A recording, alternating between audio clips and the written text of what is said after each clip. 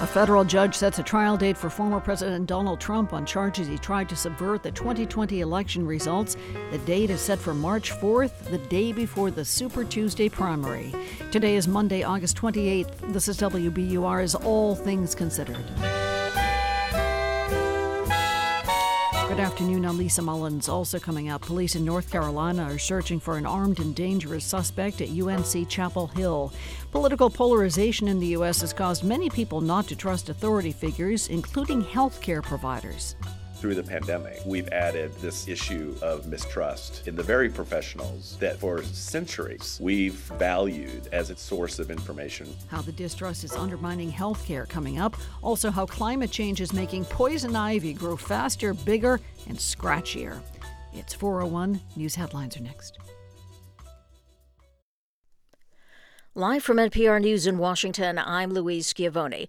A major hurricane could hit the Tampa Bay area of Florida by midweek. NPR's Debbie Elliott reports Tropical Storm Idalia is expected to strengthen overnight as it moves across the Gulf of Mexico. Emergency officials say evacuations are underway for barrier islands and low-lying areas along the Florida Gulf Coast. Governor Ron DeSantis says Idalia is expected to rapidly intensify. We are bracing for a major hurricane impact, Category 3 plus.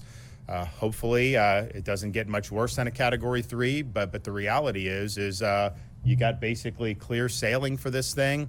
You've got waters that are warm, and there's not really going to be much to slow it down. A major threat will be dangerous storm surge over a wide swath of the Gulf Coast, stretching from Florida's Big Bend to the Tampa Bay region. Debbie Elliott, NPR News. A federal judge says former President Donald Trump will go to trial in Washington, D.C. on March 4th, 2024, rejecting Trump's request for a 2-year delay. NPR's Carrie Johnson reports. Judge Tanya Chutkin says she understands Trump's lawyers need time to prepare for the landmark case against a former president, but she says waiting for years after the Capitol riot on January 6, 2021 doesn't serve the public interest. The judge says Trump has known for a year about the investigation into alleged interference in the 2020 election. She set trial for March 4th, 2024, shortly before the Super Tuesday primaries. The judge says she consulted with a different jurist in New York who'd been scheduled to oversee a separate hush money case against Trump for later that month. Defense lawyers for Trump say the trial date will hurt his rights to due process. Carrie Johnson, NPR News, Washington. Spanish prosecutors have opened an investigation into the president of the country's soccer federation, Luis Rubiales. He could face criminal charges for kissing a player after Spain's national team won the Women's World Cup a week ago. Alan Ruiz Terol has more. Prosecutors will look into whether Luis Rubiales committed a crime when he kissed the Spanish player Jenny Hermoso on the lips during the World Cup award ceremony.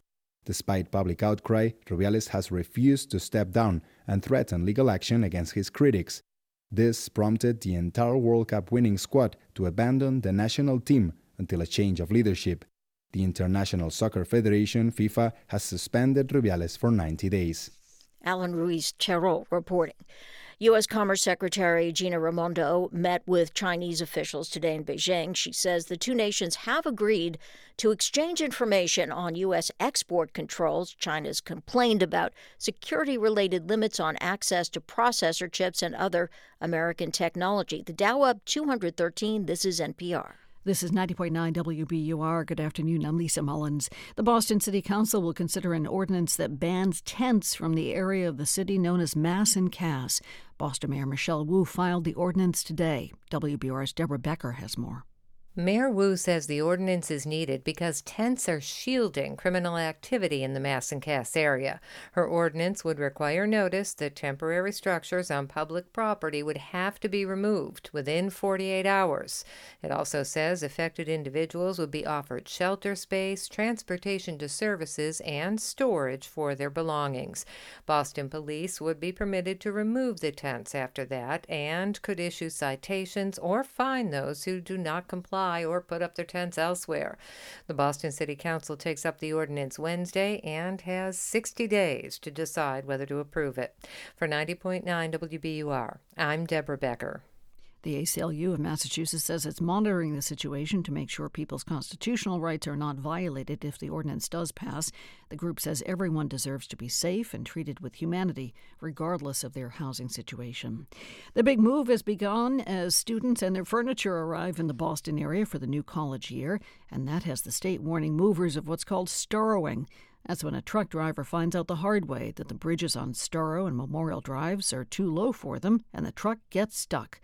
Jeff Parenti of the state's Department of Conservation and Recreation was on hand when a new type of cars-only sign was installed today at Mugar Way at the intersection of Mount Vernon Street off Storrow Drive. The sign has a rubber part hanging from the bottom designed to be a warning for the errant driver. The new sign is aluminum and heavier, so I think it will make a bigger impact on the top of the truck. We'll get the driver's attention, and hopefully the driver will understand that they're entering a roadway with low clearance. Parenti says the state has put up multiple signs warning drivers of low-clearance bridges and overpasses. The MBTA is making several changes to regular service next month to allow for repairs to be done. Shuttle buses will replace Red Line trains between North Quincy and Braintree several evenings in September. Shuttles will also replace commuter rail trains between South Station and Braintree on several dates next month. Additional changes to both subway and commuter rail service are listed on the MBTA's website. 75 degrees. Been a nice day today. Should fall to the low 60s overnight tonight with clouds and some fog around. Tomorrow, heavy on the clouds. Chance of showers, breezy. Temperatures in the mid-70s once again. Again, 75 degrees in Boston at 4:07. We're funded by you, our listeners, and by Heather Sturt Haga and Paul G. Haga, supporting African Wildlife Foundation, working to ensure wildlife and wildlands thrive in modern Africa. Learn more at awf.org. This is All Things Considered from NPR News. I'm Juana Summers in Baltimore. And I'm Elsa Chang in Culver City, California. March 4th, 2024. That is the date a federal judge has chosen for former President Trump's trial in Washington. It's related to the charges surrounding his attempts to overturn the 2020 election results. And NPR's Jacqueline Diaz is here to tell us more. Hey, Jacqueline. Hey. Okay, so walk us through what happened today. So, as you said, Judge Tanya Chutkan chose March 4th, 2024 as the start of Trump's trial in Washington, D.C. Now, this is a separate case from the ones happening in New York, Florida, and Georgia. Right. Chutkan chose this date despite a strong push by Trump's attorney to get this trial pushed back all the way to 2026. That's well after the presidential election. Mm-hmm. But the judge wasn't buying it. According to NPR's Carrie Johnson, who was at the hearing, Trump's attorney John Lauro got heated in his attempt to get the judge to delay the trial.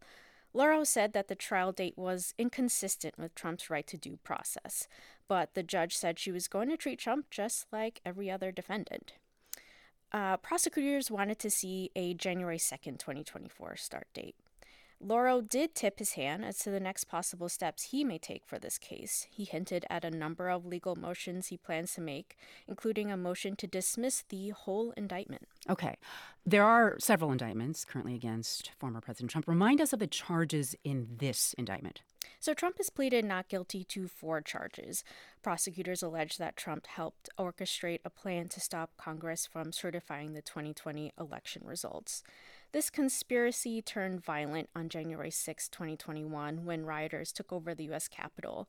His official charges include conspiracy to defraud the United States and conspiracy against rights for allegedly trying to disenfranchise American voters by trying to overturn the 2020 election.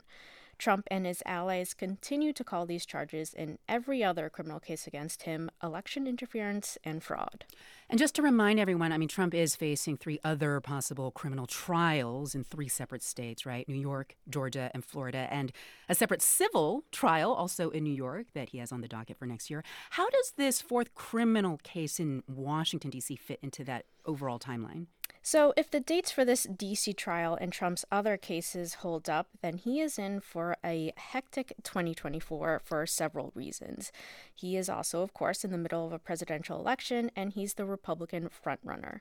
So Trump will be balancing his right to sit for all these trials with his presidential campaign.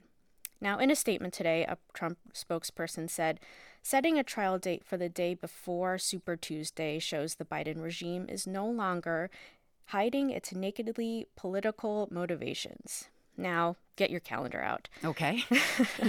On October Got it. 3rd in New York, Trump Uh-huh. will face a trial for the civil lawsuit filed by State Attorney General Letitia James. This is over claims that Trump and his company's executive team committed fraud by inflating his net worth by billions of dollars. Mm-hmm. Later that month, if the date doesn't change, Trump could face his first criminal trial in Georgia. That case is tied to his and his 18 co-defendants' attempts to overturn the election results in that state. And now going into 2024, on January 15th, it's the Iowa caucuses. Right. Later that month, Trump's second civil trial in the E. Jean Carroll lawsuit will start. Okay. And the D.C. trial set for March 4th, 2024. That was NPR's Jacqueline Diaz. Thank you so much, Jacqueline. Thank you. Simone Biles is still the GOAT. That is, the greatest of all time. The gymnastics star won her 8th U.S. championship last night. That is a record. 10 years after she first ascended to the top of her sport as a teenage prodigy. This win comes after Biles stepped back from the sport in the middle of the Tokyo Olympics in 2021, citing a need to focus on her mental health. This year, she's back as strong as ever. Kimon Felix is here. She's written about Simone Biles for The Cut. Hey, welcome back. Hey, thanks for having me. Okay, so Simone Biles winning her 8th U.S. championship. That is a record, and we should just point out, Biles is the first American gymnast of any gender to do so. Just how big of a deal is this? This is a huge deal, especially following her removing herself from the sport after a really harrowing trial up against her abuser and USA Gymnastics. And just to clarify here, you were talking about the fact that in 2018, Simone Biles revealed that she had been sexually abused by former USA Gymnastics doctor Larry Nassar, and she testified to a Senate committee in 2021 about that abuse, right? Yes, it means a lot to see her remove herself and then return again on top of her game, continuing to dominate the arena. It goes to show that a little bit of self-care can go a really long way. What stood out to you about her performance over the weekend to the degree that you were able to see some of it? I was most surprised by her near perfect landing of the Yurchenko double pike, which is a vault so difficult that no other woman has done it and very few men try. She continues to push herself in a way that is inspiring and bewildering, goes to show that she is nowhere near retirement. She has a lot more to give, and she's ready to keep pushing. Yeah, I mean, when you wrote about Simone Biles back in 2021 for The Cut, that was after a dangerous mental block, which is known in gymnastics as the twisties, forced her to withdraw from several events at the Tokyo Olympics that year. And I'm curious, what stood out to you in your conversations with her then about how she thought about herself, how she thought about her sport? You could tell that she was really injured, that there was something going on inside that she didn't even really have the ability to articulate, something that is communicated through affect, through the way that her body sat in the chair, through the way that she was sometimes unable to look at me as she recalled some of the worst moments of her life. And anyone who is incredibly ambitious, who has a sport or a skill or a craft that they care a lot about, knows the pain that comes with feeling like you're not able to show up as your full self within your work because of something that happened to you that was not your fault, that you didn't have control over. I mean, you spent quite a bit of time immersed in her world and getting to know Simone Biles for that profile back in 2021.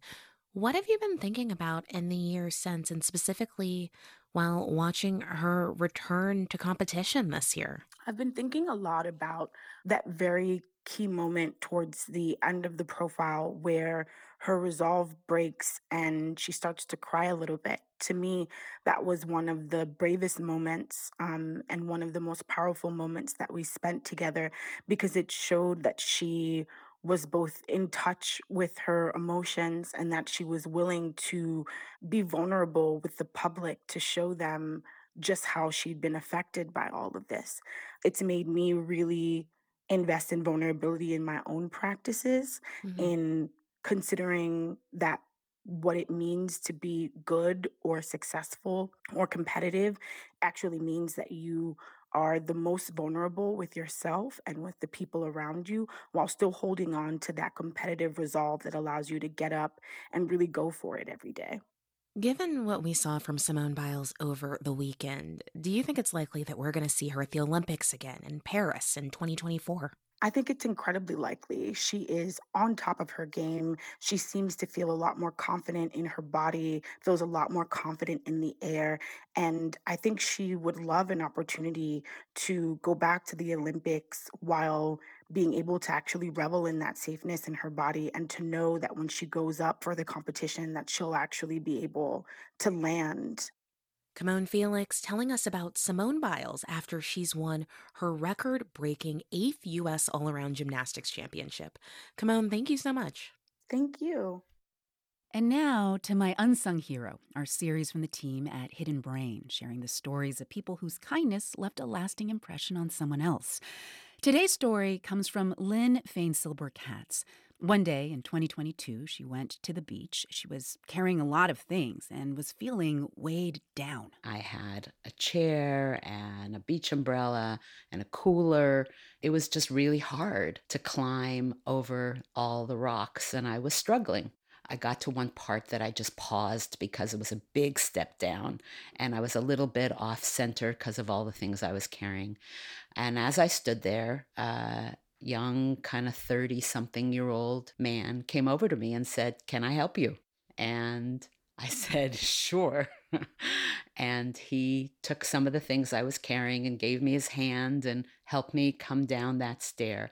And I was just so grateful. And I think that's because, as I age, I'm feeling a little bit more vulnerable and not as strong and able to do the things that I want to do. And so, at that moment, I thought, maybe this is not something I can do anymore beyond my own doing it. And, having that kind of help and support at just that right moment sort of felt like I can continue in the life that I want to have, that I've had and want to continue to have. And, even if it's hard, that there'll be people there. If you feel like there'll be somebody there who will help, then you can push the limits a little more. And you can maintain the joy that you want to maintain in your life. So that's why I'm grateful to him, because he helped me maintain that joy.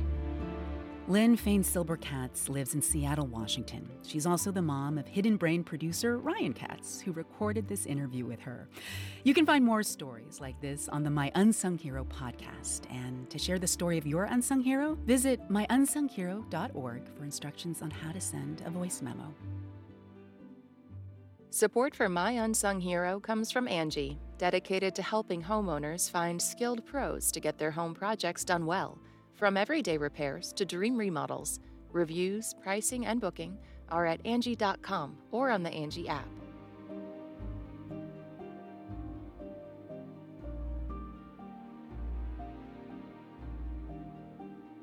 You're listening to All Things Considered from NPR News. And thank you for listening to 90.9 WBUR. I'm Lisa Mullins. Still to come in about 15 minutes on All Things Considered, why so many Americans don't trust healthcare providers and how that's giving old diseases a new chance. We're funded by you, our listeners, and by Lauren Holleran with Gibson Sotheby's International Realty in Cambridge, real estate brokerage that is grounded in data and committed to thoughtful design. LaurenHolleran.com. Wall Street recovered some of its losses earlier this month. The Dow and S&P today gained more than 0.6%. The Nasdaq picked up more than 0.8%. CVS Health says it's laying off 140 employees in the state in October. The Boston Business Journal reports 76 workers in Boston and 64 in Wellesley will be let go. 5,000 employees will be laid off across the company. CVS says the layoffs are part of its restructuring plan to refocus on areas including health services and technology. It's 4:20. We're funded by you, our listeners, and by New Arts Center in Newton, a community arts education space for all ages and all levels of ability. Registration open for fall at newartscenter.org. Turn your old vehicle into new news. Support the programs you love by donating your car or boat to WBUR. Details at wbur.org/cars. Clouds and sunshine both this afternoon into this evening, then lots of clouds around overnight. Tonight should be foggy, temperatures in the low 60s. For tomorrow, mainly cloudy, some showers around, should be in the mid-70s. This is WBUR. Support for NPR comes from this station and from Raymond James, a firm focused on transforming lives, businesses, and communities through tailored wealth management, banking, and capital market solutions. Learn more at raymondjames.com. From Procter & Gamble, maker of Align Probiotic, a daily supplement designed by gastroenterologists to help relieve occasional bloating, gas, and abdominal discomfort. More at alignprobiotics.com. And from the listeners who support this NPR station. From NPR News, this is All Things Considered. I'm Ari Shapiro in Washington. And I'm Elsa Chang in Culver City, California. The United Nations is on a tight timeline to pull all of its peacekeepers out of Mali by the end of this year, at a time when ISIS and other terrorist groups expand their control over parts of the country. There's also concern that Mali's government is relying more on Russian mercenaries. NPR's Michelle Kellerman reports. UN Special Representative for Mali, El Ghasem Wan, has a difficult task. He has to shut down a large and expensive UN peacekeeping operation, even as terrorist groups gain ground. This is a very complex undertaking. The mission was built over a period of 10 years, and we have to close it in 6 months. And Mali, as you know, is landlocked, infrastructure is limited, and insecurity is a reality. He says he's been coordinating the drawdown with authorities in Mali, who will now have to take the lead in protecting civilians. A recent UN report paints a bleak picture of the situation on the ground, though. It says the country remains in political turmoil, while ISIS and other terrorist groups have nearly doubled the territory they control in just the last year. The UN panel of experts also says there's been widespread sexual violence by Mali's armed forces and their foreign partners. That includes Russian mercenaries.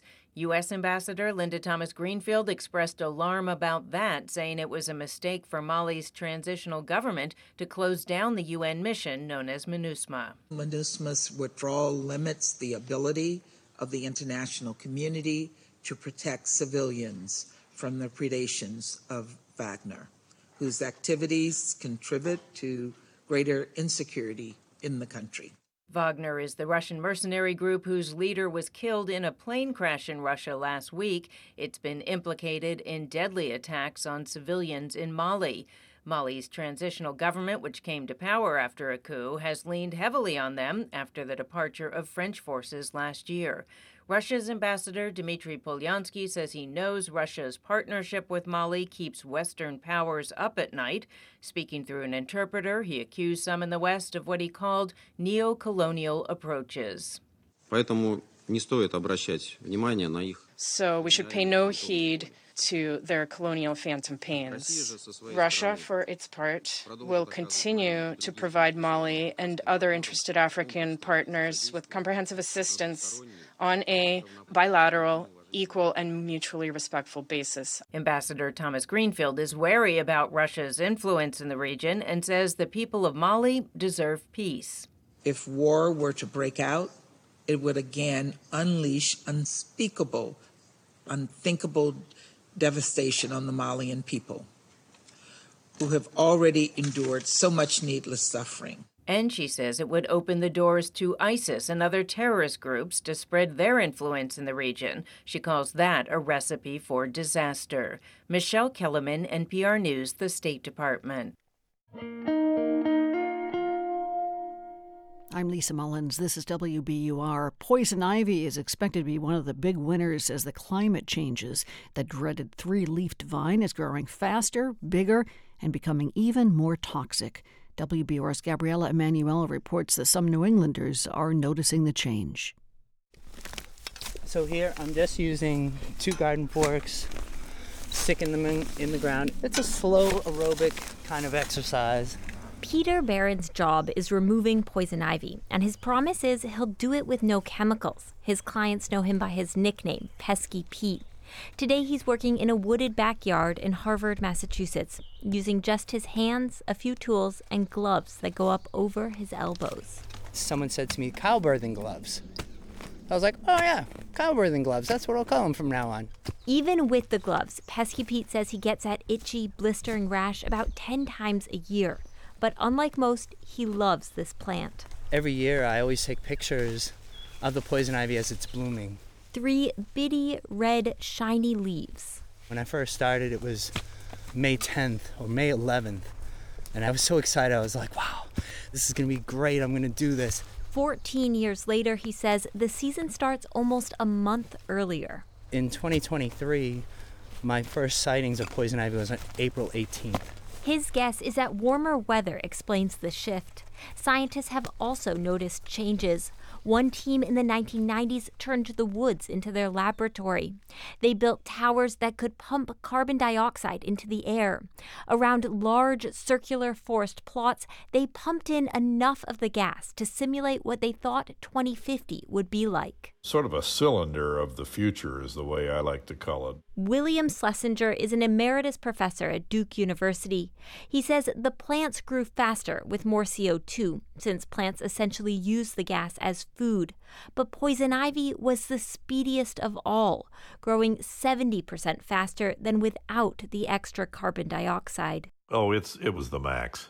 It topped the growth of everything else. That's not all. The researchers discovered the poison ivy became more toxic, and the individual leaves got bigger with more CO2.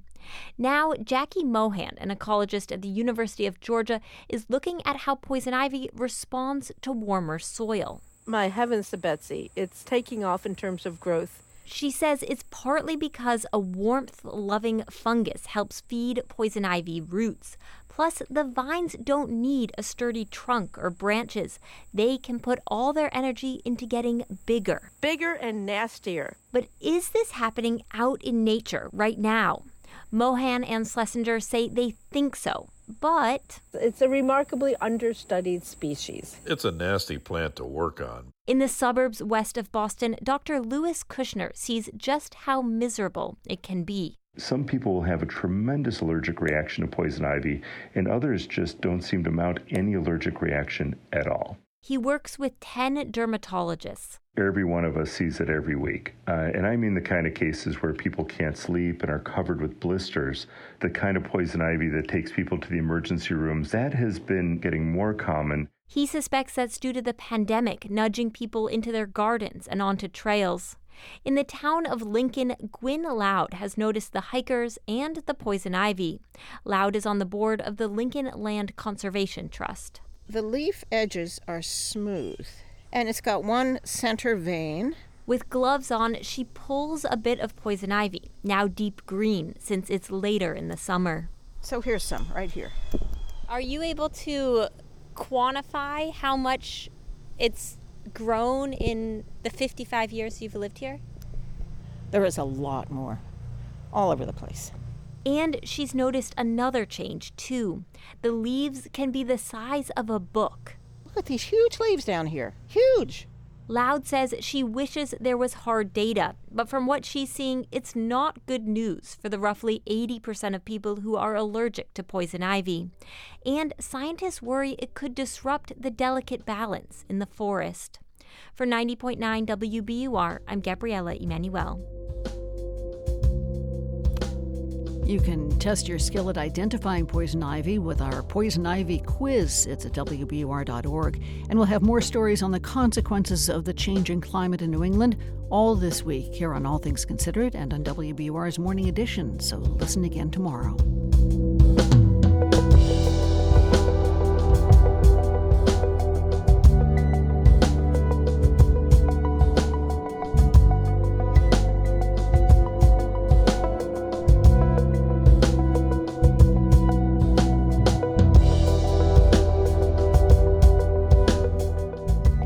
For overcast skies overnight, foggy again, down in the low 60s. Tomorrow should start up pretty much as today did. Patchy fog, some light rain. Clouds should last the day tomorrow, highs in the mid-70s. Wednesday, not too much of a change. Gray skies, a little closer to 80 degrees.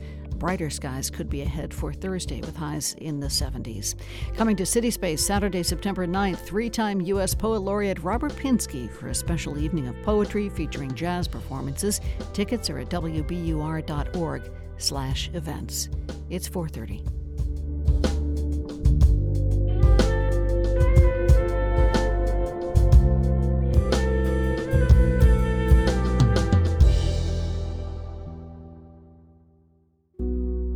There's a major effort to fully decriminalize sex work in the United States, but many former sex workers are pushing back. This idea that it's her body, her choice, she has power and autonomy in the sex trade is a fallacy. Advocates have differing opinions, but all agree that the status quo isn't working. Should the law be changed, and how? That's On Point tomorrow at 10 on 90.9 WBUR, Boston's NPR news station.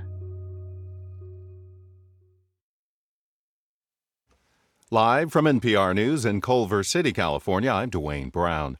Florida residents are being urged to leave their homes in low-lying areas along the Gulf Coast ahead of a major hurricane expected on Wednesday. Forecasters predict the tropical storm Idalia will strengthen to a Category 3 storm when it makes landfall, the first storm to hit the area this hurricane season. White House Press Secretary Karine Jean-Pierre says federal help is already on the way. Earlier today, the president spoke to Governor DeSantis and told him he quickly approved the emergency declaration for Florida. The president also expressed the administration's full commitment and support to Florida. At the president's direction, FEMA has deployed 2 incident management teams to Tallahassee and has one in Atlanta ready to pivot as needed. Florida's governor has declared a state of emergency in 46 counties. The storm is currently thrashing Cuba with heavy rains, which, much like Florida, is still recovering from the impact and destruction leveled by Hurricane Ian a year ago. Jobs and trade are in the financial spotlight this week. NPR's Scott Horsley tells us investors will be on the lookout for key information from the Labor Department. Federal Reserve Chairman Jerome Powell says he and his colleagues are keeping a close eye on the job market as they try to decide whether more interest rate hikes will be needed to curb inflation. The Labor Department set to report on job openings and turnover tomorrow. On Friday, we'll learn how many jobs U.S. employers added in August. Commerce Secretary Gina Raimondo is in China this week. Raimondo says she and her Chinese counterpart have agreed to exchange information about U.S. export controls, which have been a source of friction in the Trans-Pacific trade relationship. Scott Horsley, NPR News, Washington. Well, on Wall Street, stocks finished higher across the board today.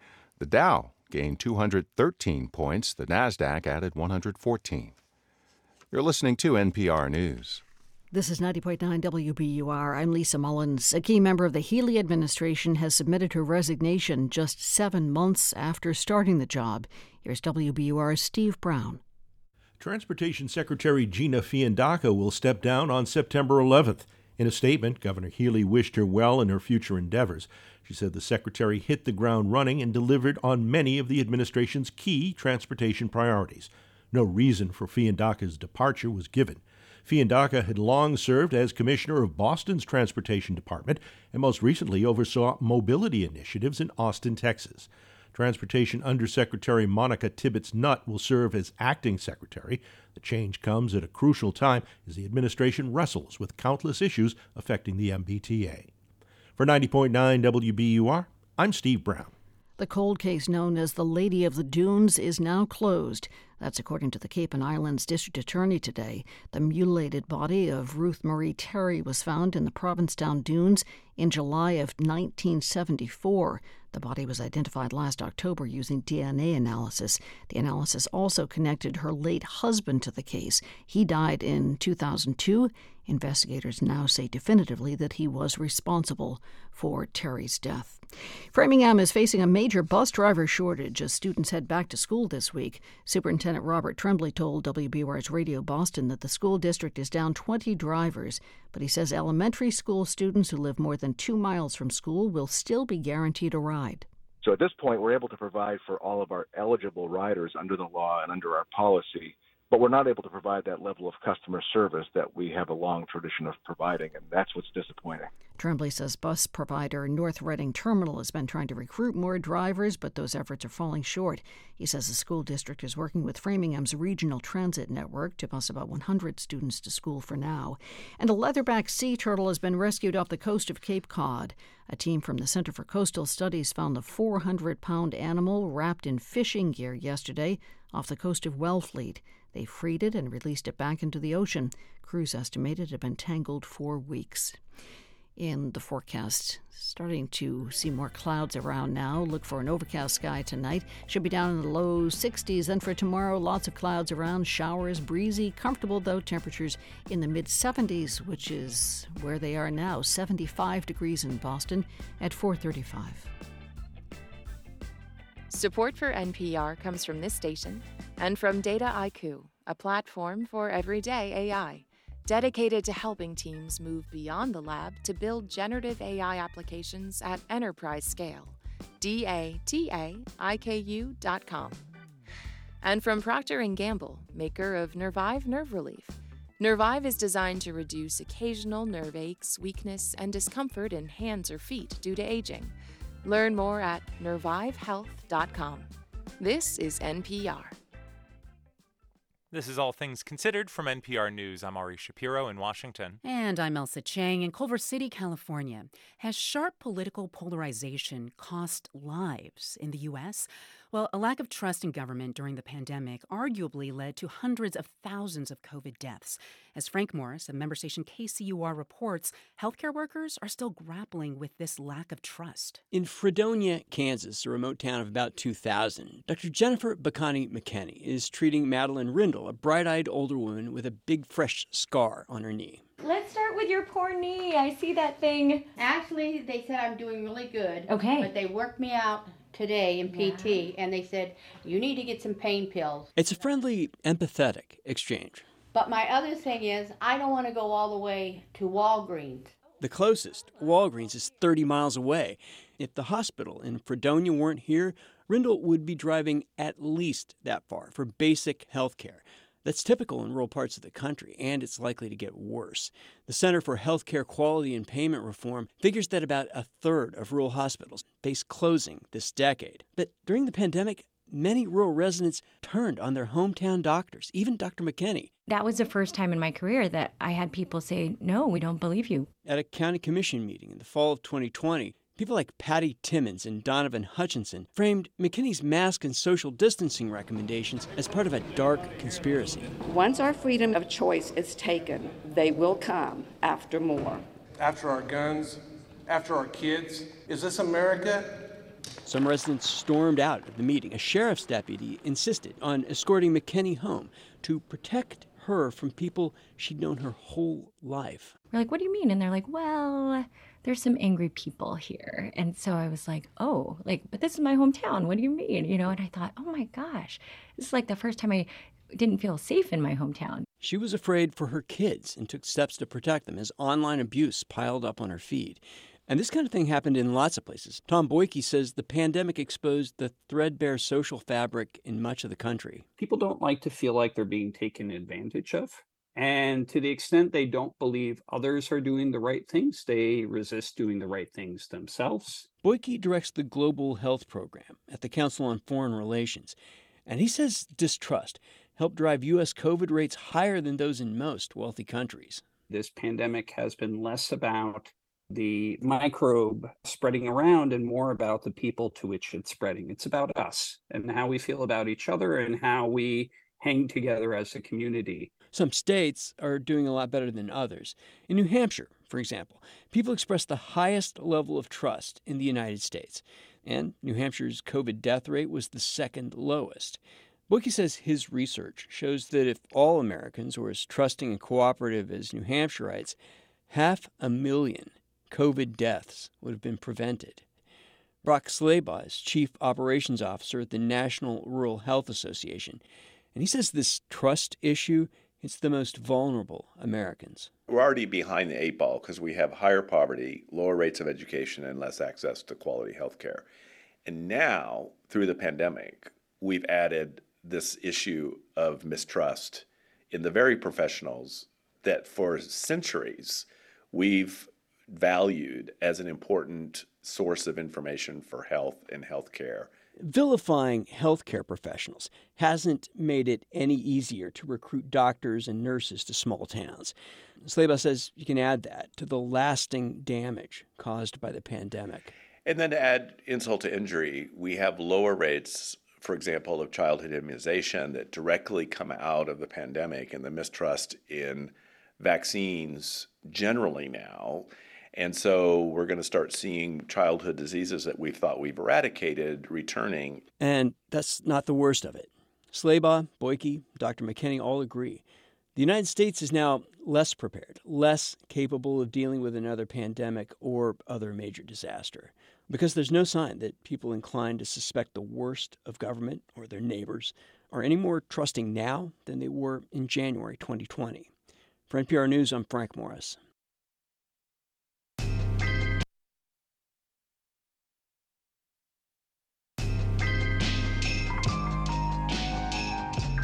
That's the theme song for HBO's Succession. The blockbuster drama is the most nominated TV series in the 2023 Emmy Awards. Today is the last day members of the TV Academy can cast ballots for the winners, even though the awards themselves have been pushed back to next January because of the writers and actors strikes. NPR TV critic Eric Deggans is here to help us sort out all the odd situations Emmy voters face in this singular year, and he might take a last opportunity to talk up his picks while he's here. Hey, Eric. Hi. There's a delay on the line, so I'm just going to warn listeners. But you say the Emmy Awards this year are wrestling with a number of issues, including the question of what exactly is a TV comedy. How have these lines between comedy and drama been blurring? Well, what's happened basically is that the producers can decide what they want to submit their show for. And let's look at something like the Best Comedy Series nominee, The Bear, which is a show about a gourmet chef who takes over running his family's Greasy Spoon eatery in Chicago. Now, The Bear doesn't have conventional jokes, and it mostly feels like a drama, thanks to scenes like this, where Chef Carmi Berzada gives his pastry chef Marcus a pep talk. Let's listen. I started a fryer fire. Night after I won Food and Wine's Best New Chef, nearly burned the place down. For real? For real. You have this minute where you're watching the fire and you're thinking, if I don't do anything, this place will burn down and all my anxiety will go away with it. And then you put the fire out. Then you put the fire out. I would never have thought of The Bear as a comedy. How do these shows that appear to be a drama get classified in these categories that may or may not be a perfect fit for them? Yeah, as I said, the producers usually submit their shows for whatever category they think it belongs in. And there's a lot of shows that ride that fine line these days. I mean, Succession is a dark comedy, but it gets submitted as a drama. There's a tendency to put shows with half-hour running times in comedy anyway, and comedy is a less competitive category. I mean, The Bear is getting a lot of buzz, so depending on how Academy voters feel about it being classified as a comedy, that might affect how it competes against more conventional shows like Apple TV Plus's Ted Lasso or Prime Video's The Marvelous Mrs. Maisel. And as an extra twist, The Bear's nominated for its first season, which aired in 2022, not its most recent season, which was this year, and had these amazing cameos from stars like Jamie Lee Curtis. So personally, I think The Bear has lots of awards coming next year, and I think this year's Emmy Award for Best Comedy Series should go to Abbott Elementary, which revived the network TV comedy with an authentic, touching look at teachers. Is the Best Drama Series category any less confusing? Okay, it's a little. Here we've got HBO's popular drama, The White Lotus. It cleaned up as a limited series in last year's Emmy Awards, and it's now in the drama series category against Succession, which has 27 nominations for this final season that was considered a TV classic. Now, there's so many shows in this category that deserve that Emmy, including the final season of Better Call Saul and the thrilling first season of The Last of Us. But I've got a feeling that Succession is just going to run the table for a masterful final season that's going to be tough to deny. Well, I would call The White Lotus a comedy anyway, given Jennifer Coolidge's performance. NPR TV critic Eric Deggans, thanks for the preview. Thank you. This is NPR News.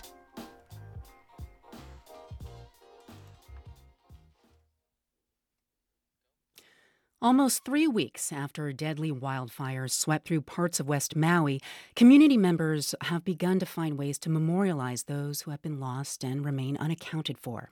NPR's Kira Joaquim brings us the story of one Lahaina teacher who's leading efforts to remember local children who are among the 115 lives lost. Kylie Adolfo is a third-grade teacher at Princess Nahi'enaena Elementary School in Lahaina, and she has just one hope. want people to remember their faces, not just names. While most schools in the area remained closed after the fires, she and a group of teachers decided they needed somewhere to remember the students they've lost. We wanted a visual representation of the people we love. We wanted to see each other, to share each other's spirit. They've created a memorial here at Kilauea Mauka Makai Park, roughly a mile from the water.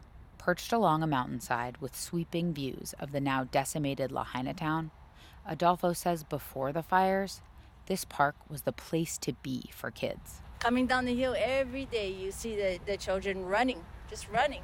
And they stop right here to be picked up by their parents, just waiting for their friends from other schools from the top side. The memorial includes posters of 2 young victims and an ahu, a native Hawaiian altar made of stones from a local stream and native plants. Adolfo, who's native Hawaiian, visits the park daily to tend to the ahu, water its plants, and greet visitors.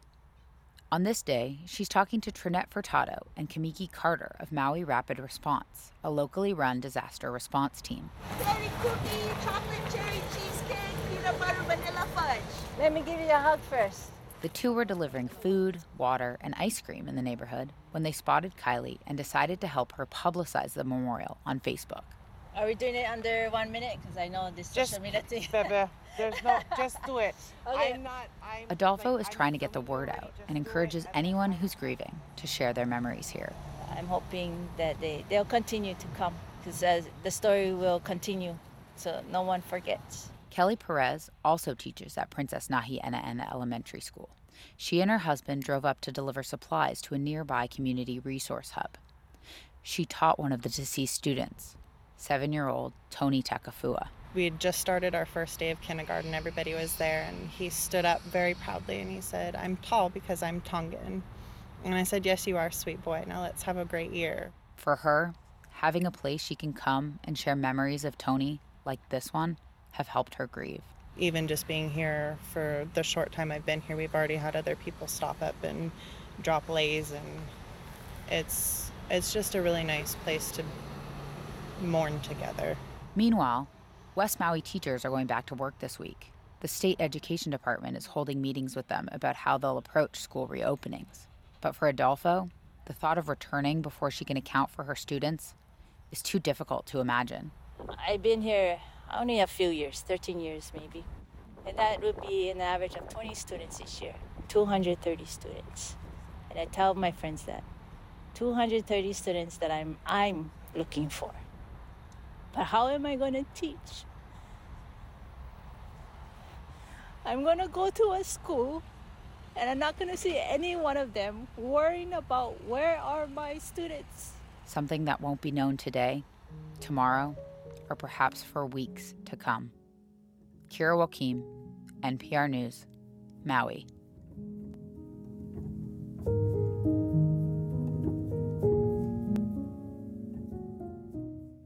You're listening to All Things Considered from NPR News. This is 90.9 WBUR. Coming up in the next half hour of All Things Considered, Wagner mercenary leader Yevgeny Prigozhin may be dead, but his private army remains. With some Russians publicly mourning Prigozhin, the future of his fighters is unclear. That story and much more still to come on WBUR.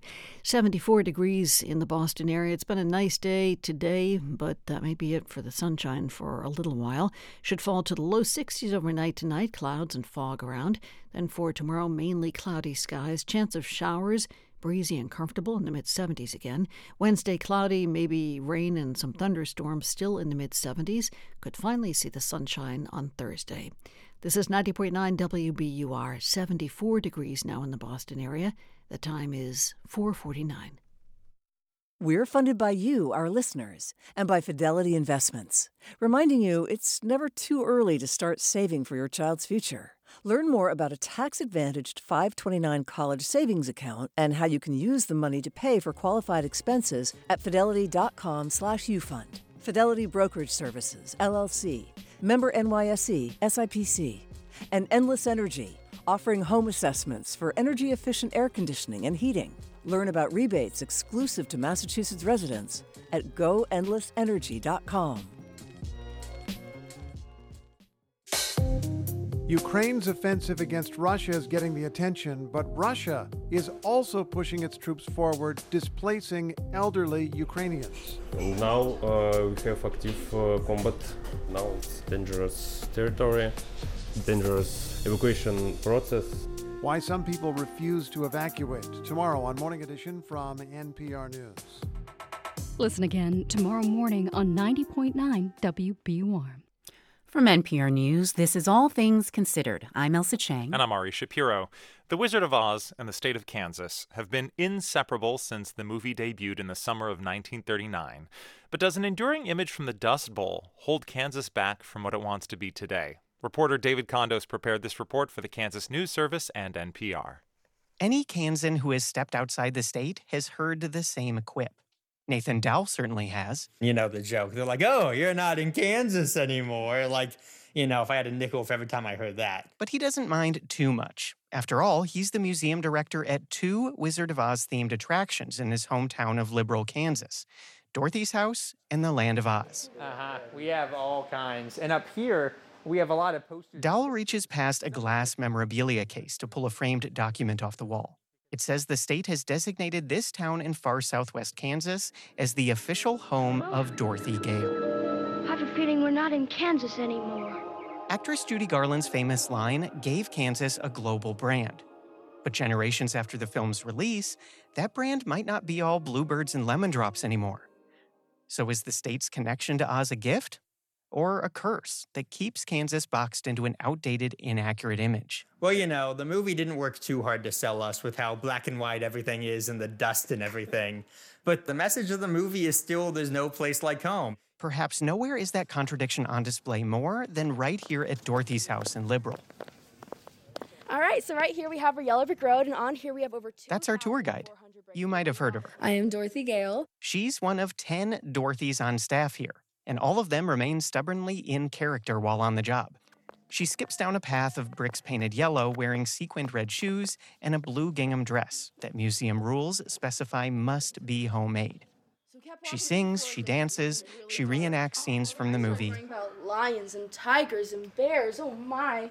This particular Dorothy is the granddaughter of one of the museum's founders, so portraying the most famous fictional Kansan of all feels natural. I have some family like, you do that for a job? You get paid to walk around in red slippers and talk to people? I'm like, yeah, of course I do. Liberal's version of the Wizard of Oz may reside in a tan warehouse off U.S. Highway 54 rather than the Emerald City, but travelers just keep coming. To Oz? To Oz. We come to see the wonderful Wizard of Oz. One day's page in the museum guestbook features entries from Washington, D.C., Houston, Mexico. A truck driver from Idaho interrupts our tour to get his picture with Dorothy. For a lot of people, Oz still holds a special place in their heart. Recent retirees from Wisconsin, Lee and Terry Vieser, pulled over in the middle of their cross-country road trip. I saw the sign for Dorothy, and I love the Wizard of Oz. I grew up with it. Childhood memories? Yeah. Yeah. Yep, lots of good memories. So aside from Dorothy and Toto, what exactly did they expect to find in Kansas? I was thinking we might see a tornado. Hopefully not. And twisters may not be the least flattering thing some visitors associate with Kansas. Our Dorothy tour guide has heard it all. I've seen a lot of people and heard a lot of people say that they thought this would just be horse buggies and nothing here. And they were completely surprised that it was, I don't know, modern. It's hard to separate the film from reality, even for experts like Brian Hoyle. I've never been to Kansas, although I feel like I have sometimes through The Wizard of Oz. He's a film studies scholar who teaches at the University of Dundee in Scotland. It's amazing how film can have such cultural resonance that it sets up in my head that, you know, Kansas is this good place, this safe place, this nice place, the place that we kind of yearn to go back to. You know, there's no place like home. He says one of the film's key innovations is how it visually contrasts the subdued rural Americana of Kansas and the vibrant Technicolor of Oz. Even to theater goers in 1939, the sepia tones that wash over those Kansas scenes would have looked old, a throwback to the silent film era. And then Munchkin Land hits you. And it's like you haven't seen color before. But today's Kansas sits somewhere in between those two extremes. Yes, it's windy, But Kansas has harnessed those breezes to become one of the top states for generating wind energy. There are still plenty of farms here, but these days they're run by fewer farmers who rely more on GPS satellites than scarecrows. And 2/3 of the population of Liberal, hometown to the film's archetypal white farm girl, now identifies as Latino. The state has growing urban centers, too, that are trying to turn from building grain elevators to building microchips and electric car batteries. But if outsiders still think of Kansas as Dorothy's backyard, that could hurt efforts to attract the high-tech businesses and workers it needs for the future. Just a few years ago, the state dropped its Oz-themed tourism slogan, "There's no place like Kansas." Colby Sharples-Terry of the State Tourism Office says it was time to expand outsiders' view of Kansas beyond the yellow brick road. I don't want to say it's like a love-hate relationship at all. I absolutely adore the movie, but we in tourism are tasked with changing perceptions about Kansas. The state isn't clicking its heels to leave Oz behind entirely. It could never buy the marketing that Oz has done for Kansas over the years. You can't put a dollar amount on that. But as culture becomes more fragmented, the spell Oz cast over America might start to fade. Gabby Hall is creative director with the tourism marketing agency Noble Studios in Nevada. She says every new generation grows up further removed from the film's heyday. As travelers age, is that something you can anchor onto as a brand? But if not Oz, then what would Kansas anchor its brand to? Hall says recent research from another agency shows the top words consumers associate with Kansas are wheat, flat, boring, and the Wizard of Oz.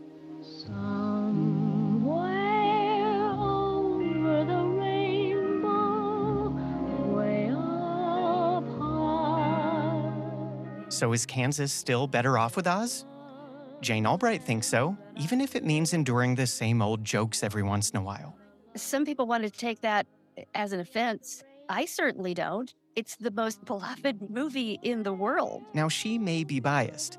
She joined the International Wizard of Oz Club as a 13-year-old, growing up in Topeka, Kansas.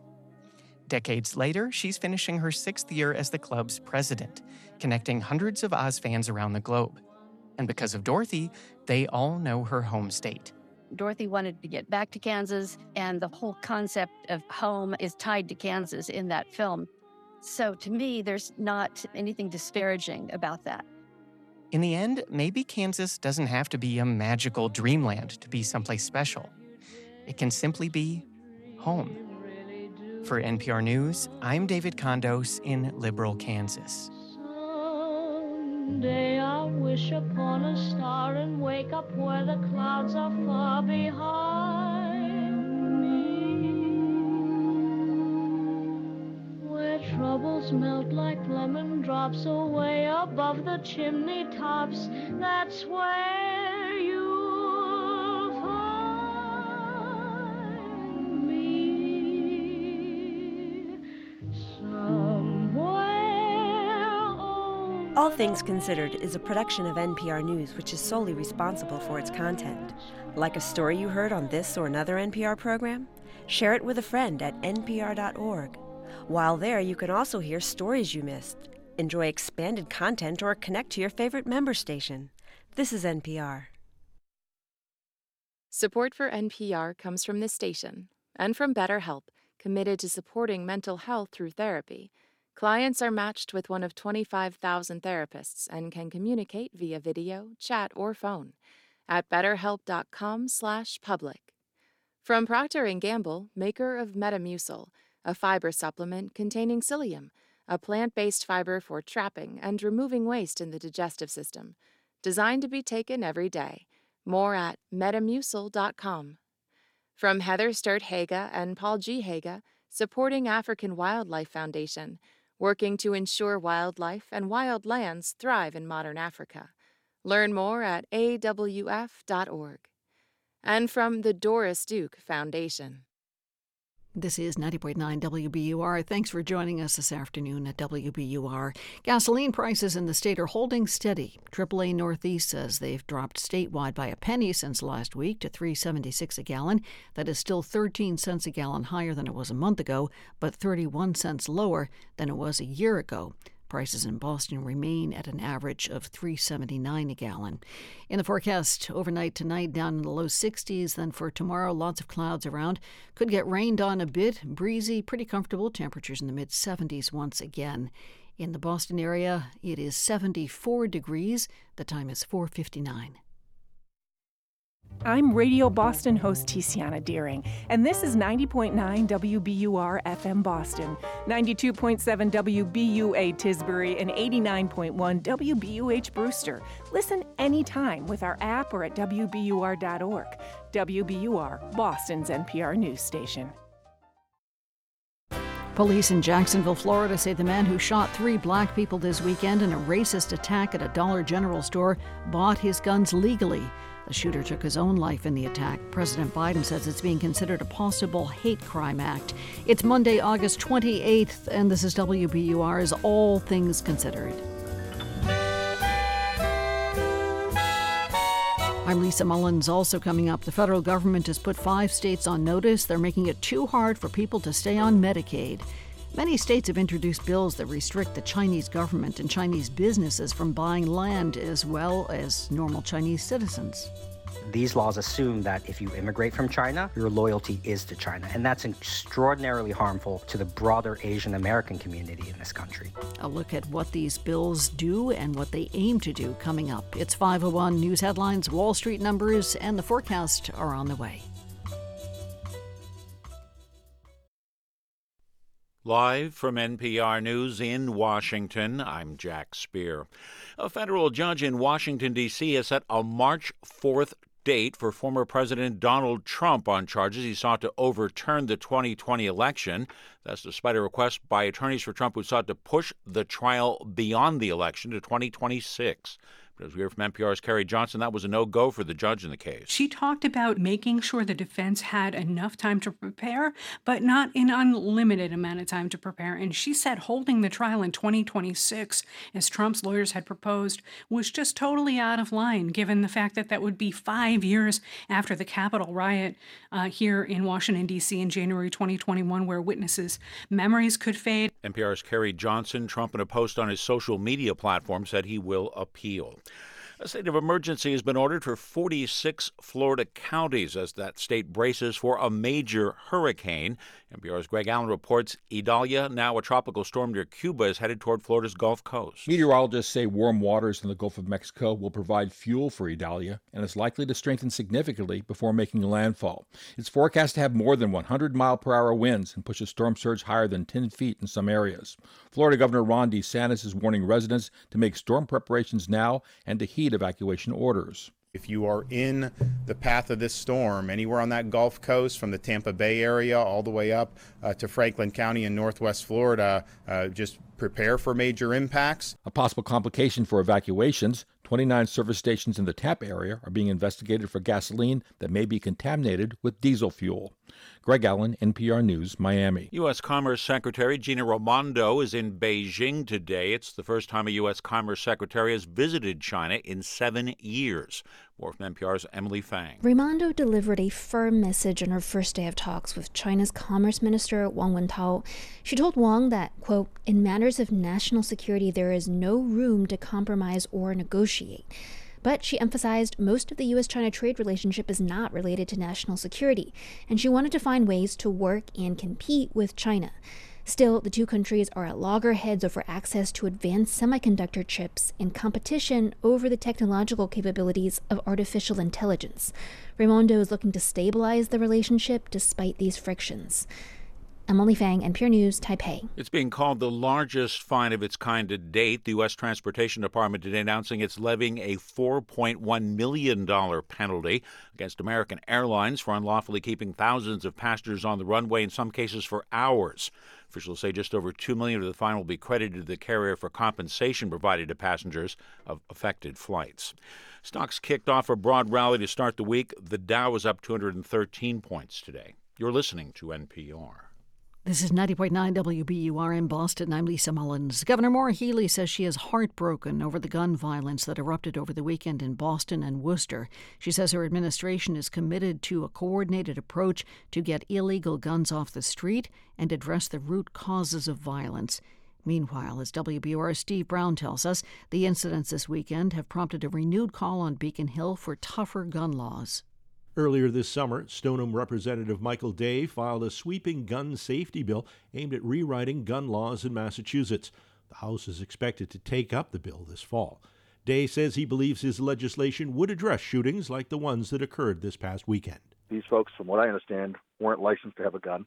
We know that 38% of lost or stolen guns end up being used in a crime. Our bill allows for those guns to be more easily traced.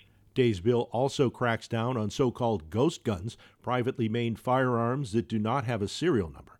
It would also prohibit carrying guns in many public spaces.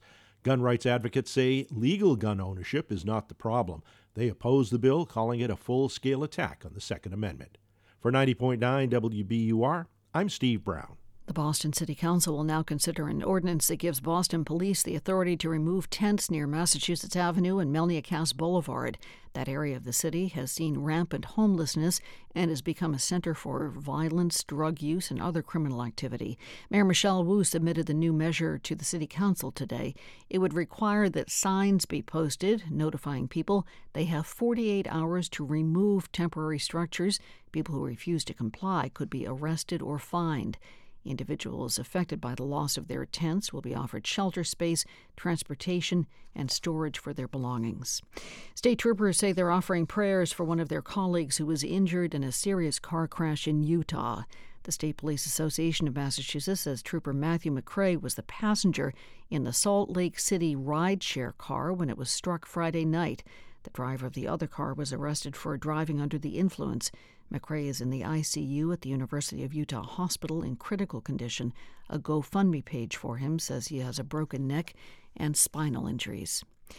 In the Boston area now, 74 degrees, should be down around the low 60s overnight tonight, a foggy night ahead. And for tomorrow, a cloudy day, chance of showers, breezy, temperatures in the mid-70s once again. This is WBUR, it's 5:07. We're funded by you, our listeners, and by the Wallace Foundation, working to develop and share practices that can improve learning and enrichment for young people and the vitality of the arts for everyone. Ideas and information at wallacefoundation.org.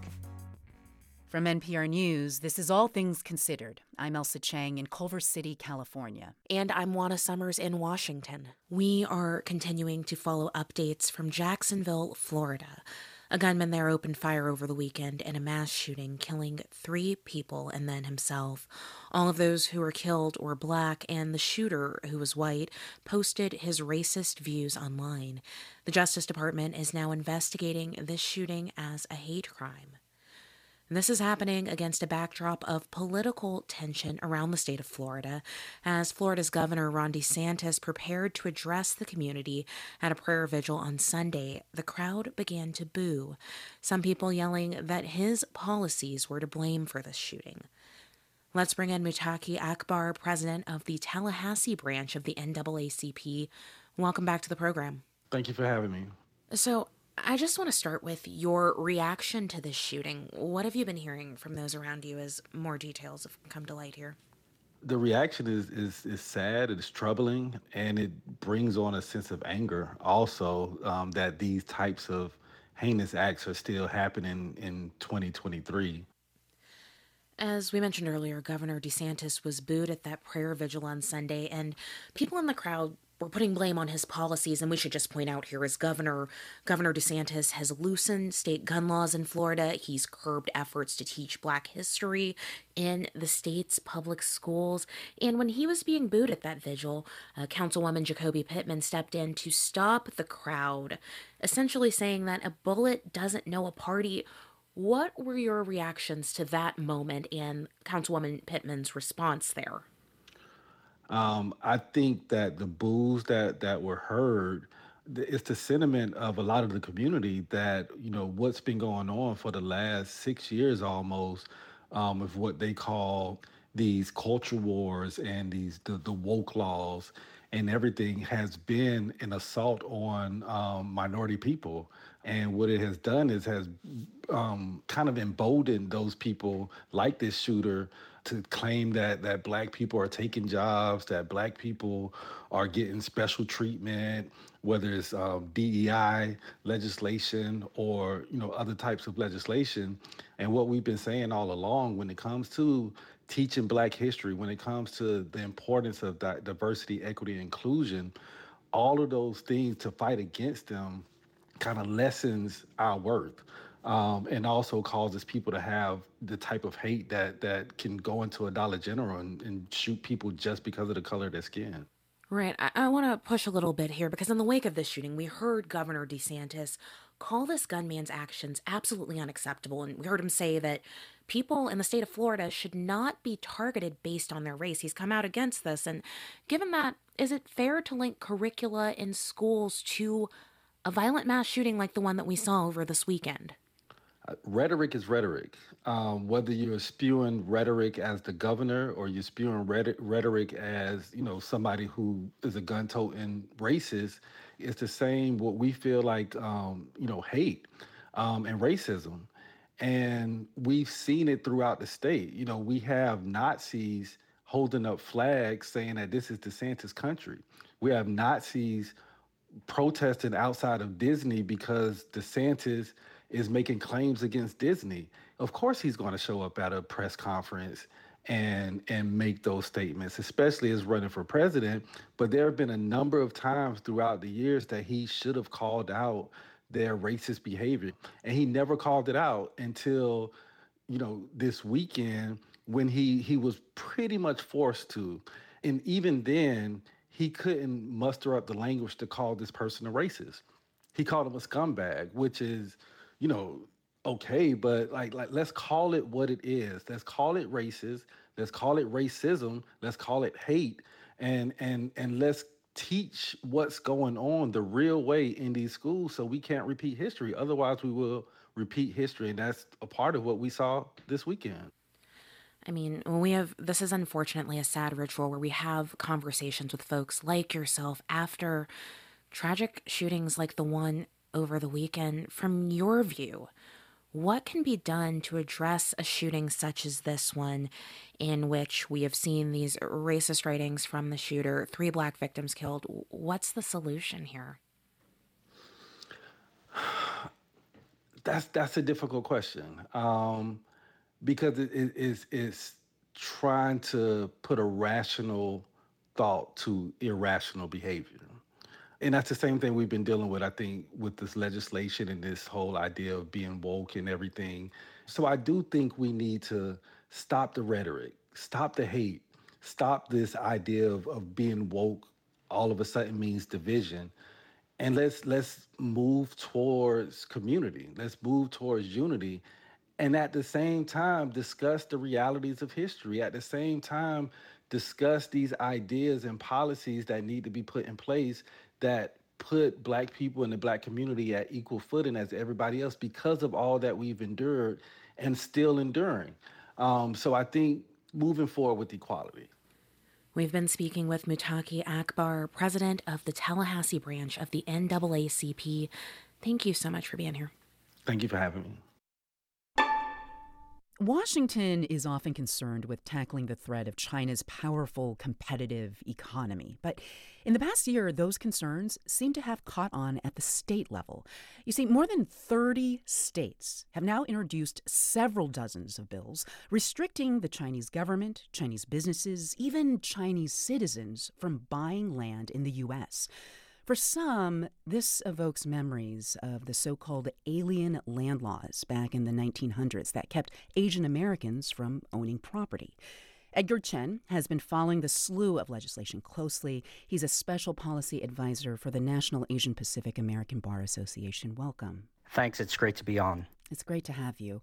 I was struck, Edgar, by just how many states have either proposed or altogether enacted bills having to do with restricting Chinese businesses and Chinese citizens from buying land just in the last year. I mean, we're talking about at least 34 states, according to one advocacy group.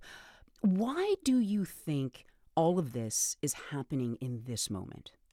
Fear of so-called malign influence by the Chinese Communist Party over American agriculture, or fear that China will use land for spying purposes, has often been cited as the basis for introduction of these bills. But to be clear, several of these bills, as introduced, also place restrictions on the ability of ordinary Chinese citizens to purchase residential real estate like condos. And can you tell us more about some of the specifics of the bills that jump out to you that you find deeply troubling? Yeah, so for example, in Florida, a law recently enacted there would prevent persons from certain countries that are deemed adversaries to the U.S. from purchasing agricultural land near military bases or critical infrastructure, and so most habitable areas. Mm-hmm. And that would ban persons from countries like China, Russia, Iran, North Korea, Syria, Venezuela, or Cuba from doing so. But that Florida law has an entire separate section dedicated to restricting those from China.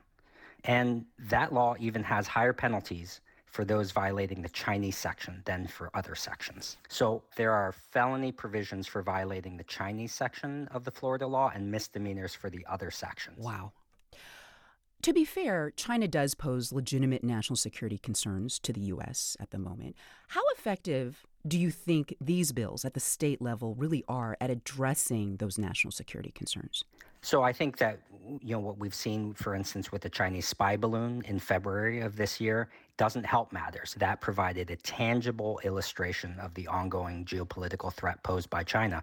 But again, these laws that we've seen introduced do nothing to address that particular threat head on.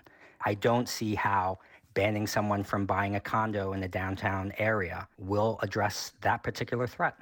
Right. And specifically, what is the rationale to target individuals who are legally here in the U.S. from buying land here? So the problem is there is a false moral equivalency that equates ordinary Chinese citizens, even those with no ties to the Chinese Communist Party, as essentially being agents of those regimes.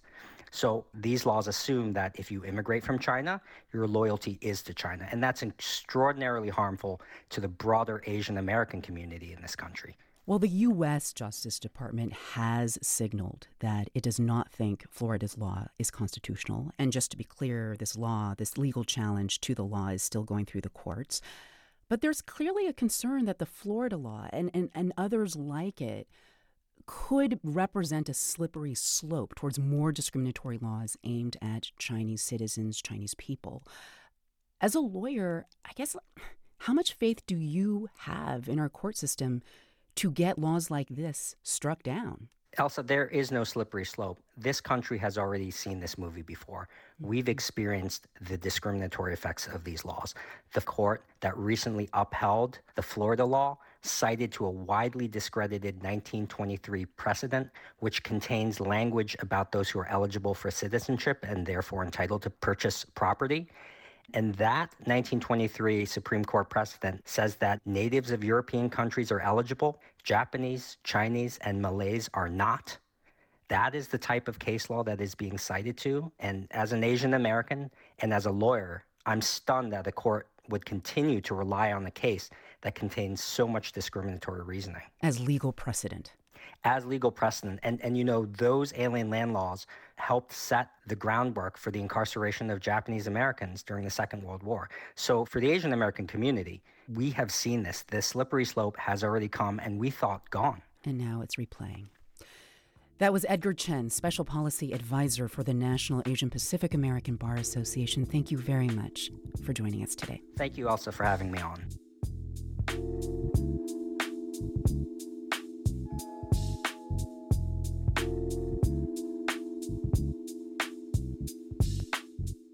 You're listening to All Things Considered. Listen to WBUR wherever you go. Download or update the WBUR app now and tap to listen live. Coming up on WBUR in about 10 minutes, employers are rolling out stricter return to the office policies. The federal government is one of them. The push to come back is facing challenges as some workers try to balance pre- and post-COVID policies. We've always told our workforce, look, we're not going to go back to the way things were pre-pandemic, and we haven't. I'll look at the shift coming up in just about 15 minutes. This is WBUR. We're funded by you, our listeners, and by A Street Frames. 42 years making frames for galleries, artists, and the public. Museum-quality framing and advice in Cambridge and Boston. astreetframes.com. And Bass, Sims Healthcare Law Practice, advising academic medical centers and healthcare providers on complex legal matters nationwide. More at bassberry.com. We should have increasing clouds over the next several hours. Clouds sticking around overnight tonight. Some fog, too. Overnight lows just about the low 60s. Then tomorrow should make it to the mid-70s again with clouds and some fog around. May finally see some sunshine coming our way on Thursday. 74 degrees now in Boston at 5:20. We're funded by you, our listeners, and by Xfinity Internet with the Xfinity 10G network. So everyone at home can be online even at peak hours. Xfinity from Comcast. The future starts now. Turn your old vehicle into new news. Support the programs you love by donating your car or boat to WBUR. Details at wbur.org/cars. Wall Street recovered some of its losses from earlier this month. The Dow and S&P gained more than 0.6%. The Nasdaq picked up more than 0.8%. CVS Health says it's laying off 140 employees in the state in October. The Boston Business Journal reports 76 workers in Boston and 64 in Wellesley will be let go. This is WBUR. Support for NPR comes from this station and from Indeed, designed to be an end-to-end hiring solution to help businesses attract, interview, and hire candidates all from one place. Learn more at Indeed.com/NPR. From Fisher Investments. As a fiduciary, Fisher Investments is obligated to act in their client's best interest. Learn more at FisherInvestments.com. Investments in securities involve the risk of loss. And from listeners like you who donate to this NPR station. From NPR News, this is All Things Considered. I'm Elsa Chang. And I'm Ari Shapiro. In Russia, people are mourning the death of Yevgeny Prigozhin and asking what comes next for the mercenary organization he led. The Wagner Group is a huge transnational fighting force, and NPR's Charles Maynes in Moscow has been talking with people about its future. Hi there. Hi there. What have you learned about what's happening within Wagner right now? Well, I was in touch over the weekend with a source who used to serve in Wagner, specifically in Syria. He told me that the mercenary force had a contingency plan to delegate authority in the event of the death of the leadership, in other words, Prigozhin. And yet my source says that this second tier of command in Wagner has gone silent. Everyone's still waiting to hear what they have to say.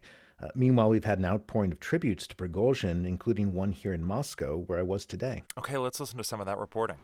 So I'm near the Kremlin, where an impromptu memorial has sprung up to Yevgeny Prigozhin, the Wagner chief, as well as his commanders who were killed in the crash. You can see people bringing flowers, the Russian flags, candles, the Wagner insignia, and portraits, of course, of Prigozhin and several of the other people killed. A masked man decked out in camouflage with a Wagner patch, an apparent member of the militia, is tending to the memorial. I ask him, what should people understand about Yevgeny Prigozhin? He's a Russian patriot, he replies, and ends the interview. Other visitors to the memorial were more willing to speak. Azad Bikhmulin traveled more than 500 miles to Moscow from the city of Kazan to pay respects, and with good reason. My father is in Wagner, he says. In fact, he's on assignment now, somewhere, maybe Africa, maybe Belarus or Ukraine. Bikhmulin hasn't heard from his dad in a month. But maybe, just maybe, he says, Prigozhin, who he says the other mercenaries call Papa, is with him. He might still be alive, says Bikhmulin. The media has reported Prigozhin dead before, and we still haven't seen a body. Bikhmulin's mother, Alfia, says her husband signed up for Wagner because of Prigozhin. She trusted him, she tells me. He was with the people and told the truth, and that's why the leadership didn't like him. He looked like a guy who put his principles over the Russian propaganda. Ivan is a 23-year-old lawyer by training who refused to give his last name out of concern for his safety. Ivan says he's against the war and no fan of Prigozhin's, but he recognizes that Prigozhin's plain talk about the struggles on the front and failures inside the defense ministry made him a star to many in Russia. Because he gained his points when he criticized the Minister of Defense, and he chose this strategy that was pretty successful. Passing by the memorial on her way to the local Orthodox church, pensioner Irina Pavlova says Prigozhin's rebellion against Russia's military leadership in June of last month was his undoing, at least in God's eyes. I believe in God's will, she told me. Prigozhin had fulfilled his mission on earth, and the Lord came to take him away. Nastya, a local liberal activist who also won't give her last name, says whatever happened to Prigozhin's plane, it wasn't by chance. It was revenge for the uprising, she tells me, noting the crash came 2 months to the day after the rebellion. Someone, she says, took revenge. Alexander from Donetsk also wouldn't give his last name. He says he moved to Moscow after Ukrainian authorities brought criminal charges against him for separatism. He says Prigozhin died for speaking the truth about a failed war. 99.9% of people know what happened, he says, but you know where we live and why we can't say it out loud. Voices at a memorial to Yevgeny Prigozhin near the Kremlin, brought to us by Charles Maines, who is still with us. And you mentioned there is a lower tier of Wagner commanders, and they've been silent so far. What are the stakes for them? Well, Wagner is the most famous of the private mercenary groups in Russia, but it's far from the only one. There are already reports that these other groups and the defense ministry are vying for Wagner's spoils. It's contracts in Africa, Syria that made Prigozhin a wealthy man. As to the lower Wagner command, in conversations I've had, including today, the sense is that simmering anger Prigozhin tapped into over the way the war in Ukraine has been run, it's still there. NPR's Charles Maines in Moscow. Thank you. Thank you. The federal government has put 5 states on notice that they make it too hard for people to stay on Medicaid. States share the expense of Medicaid with the federal government, and it's often among their biggest budget items. So states have incentive to keep rolls thin. And when COVID-19 hit, states had to keep everyone on the rolls. But now that rule has expired, and many federal regulators say some states may be denying benefits to too many people. Montana Public Radio's Austin Amistoy reports. During the pandemic, the number of people on Medicaid nationwide swelled to more than a quarter of the U.S. population. That's in part because for 3 pandemic years, the federal government stopped making people prove that their incomes remained low enough to be eligible for Medicaid coverage. You have reached the Montana Public Assistance Helpline. Kelly Whithorn is trying to get back on Medicaid in Montana. To speak with someone, press 0. Whithorn is 42 and lives in a small town north of Yellowstone National Park. She found out she lost coverage in July when her pharmacist told her Medicaid was no longer paying for her heart failure medications. Now she has to put that $700 a month on her credit card. It was just like a punch in the gut. Whithorn has spent countless hours trying to get a real person to pick up the phone so she can prove her income hasn't changed and she's still eligible. Did you know that you can request a callback so that you don't have to wait on hold? She wasn't able to get through today and had to make an appointment for a call a week later. Montana's 42-minute average wait time for its Medicaid call center is one of the worst in the nation. Only Missouri's is longer. About 40% of people who call Montana's helpline abandon their calls, a rate higher than most states, Medicaid says. But Whithorn says she has to keep trying. I feel like I was swimming with both of my arms and legs, and losing the Medicaid it makes me feel like they've cut off one of my legs, and now I'm just floundering around in the water. Montana's Department of Health declines to answer questions from the press about long wait times and abandoned calls. In an emailed statement, it says it's complying with federal rules, but federal Medicaid authorities say they may not be. Medicaid also says Montana is at the bottom of the pack when it comes to re-enrolling people who remain eligible for coverage, along with New Mexico, Alaska, Rhode Island, and Florida. Those 5 states have also disenrolled a relatively high number of people, which is concerning, says Jennifer Wagner with the Washington, D.C. think tank Center for Budget and Policy Priorities. We don't know why somebody lost coverage. We don't know if they remain eligible. And many times those individuals are still eligible. Wagner says the problems Medicaid has identified in the 5 states, including Montana, could indicate they're not re-enrolling people who are still eligible for health coverage.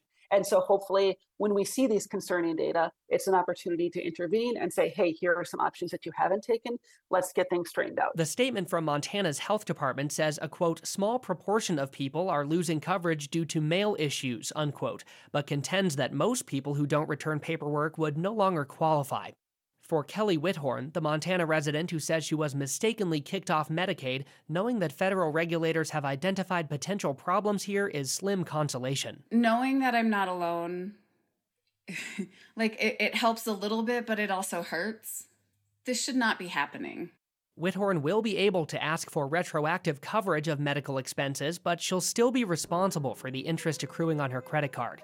And she says nothing will replace the canceled doctor's appointments she depends on to stay healthy. For NPR News, I'm Austin Amestoy. And this is All Things Considered. You're listening to WBUR in Boston. In about 10 minutes, the March on Washington happened 60 years ago today. 250,000 people gathered around the Lincoln Memorial to support voting rights and fight police brutality. Coming up, we meet 3 of the people who witnessed that history. Red Sox and Houston Astros start up a 3-game series at Fenway Park tonight, and overnight, overcast skies should stick around through midweek. In fact, tonight down around 63 degrees. Should be about as mild as today was tomorrow. Highs in the mid-70s with showers off and on. It's 5:30. We're funded by you, our listeners, and by MathWorks, creators of MATLAB and Simulink software for technical computing and model-based design. Accelerating the pace of discovery in engineering and science, MathWorks.com. There's a major effort to fully decriminalize sex work in the United States, but many former sex workers are pushing back. This idea that it's her body, her choice, she has power and autonomy in the sex trade is a fallacy. Advocates have differing opinions, but all agree that the status quo isn't working. Should the law be changed, and how? That's On Point tomorrow at 10 on 90.9 WBUR, Boston's NPR news station. Live from NPR News in Culver City, California, I'm Dwayne Brown. Florida is bracing for the first hurricane of the season, and Governor Ron DeSantis has declared a state of emergency in 46 counties there.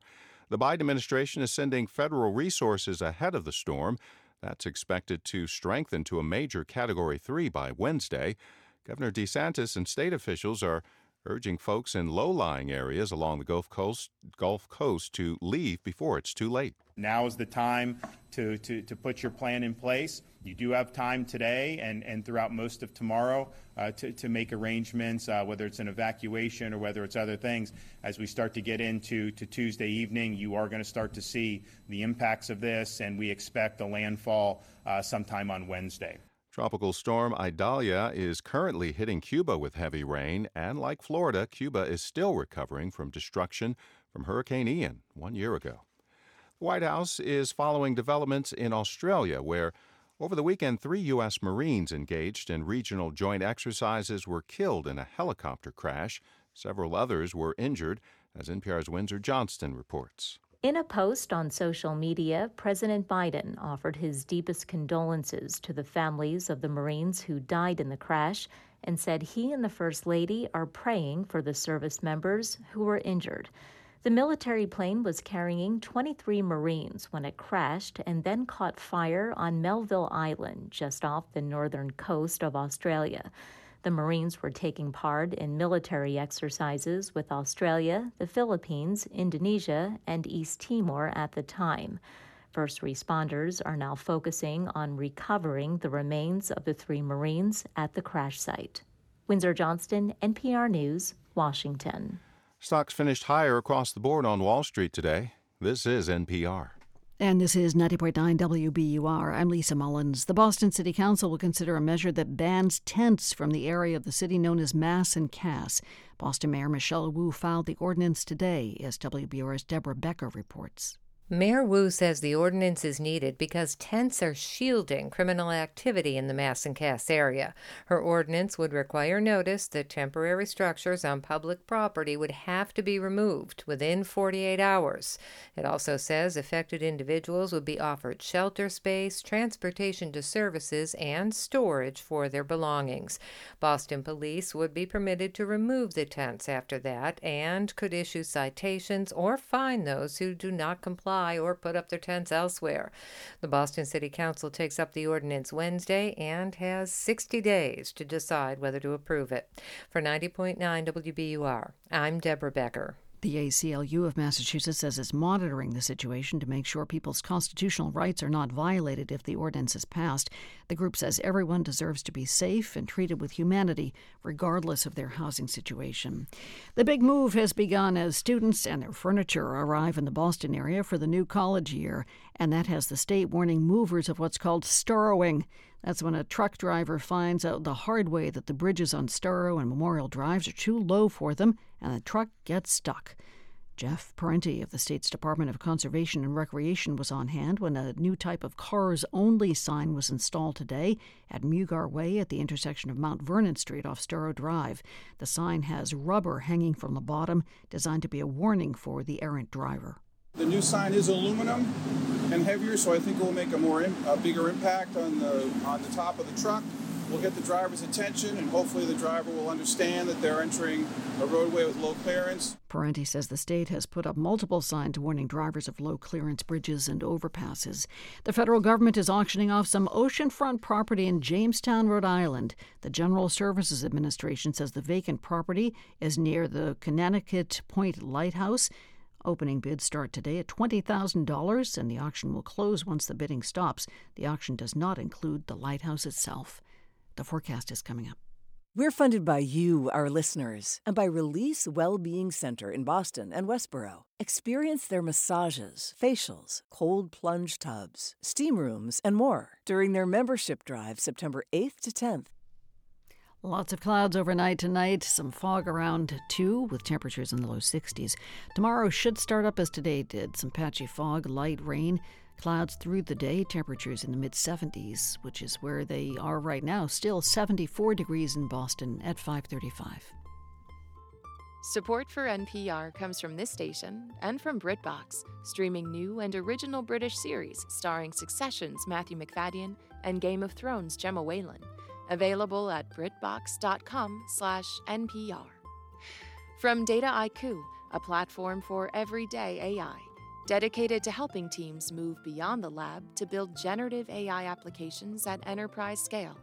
DATAIKU.com. And from the listeners who support this NPR station.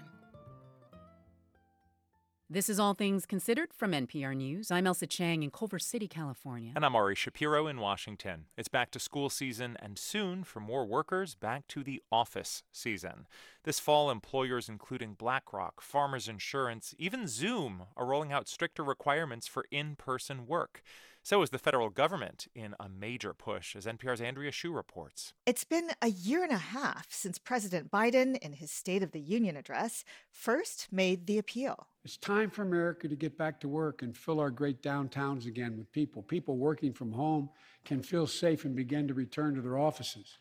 We're doing that here in the federal government. Actually, not really. A whole year later, a government report found many federal buildings still at less than 25% occupancy. House Republicans got on the case early this year, passing a bill called the Show Up Act. It is clear extended telework is not working for the American people. Our constituents have been calling our office and wondering why the IRS, the Social Security Administration, the VA aren't answering their phones. It's abundantly clear that something must change. Well, in April, the Biden administration weighed in again, telling agency leaders to substantially increase in-person work. And a few weeks ago, White House Chief of Staff Jeff Zients added a personal touch, writing in a memo, "I am looking to each of you to aggressively execute this shift in the fall."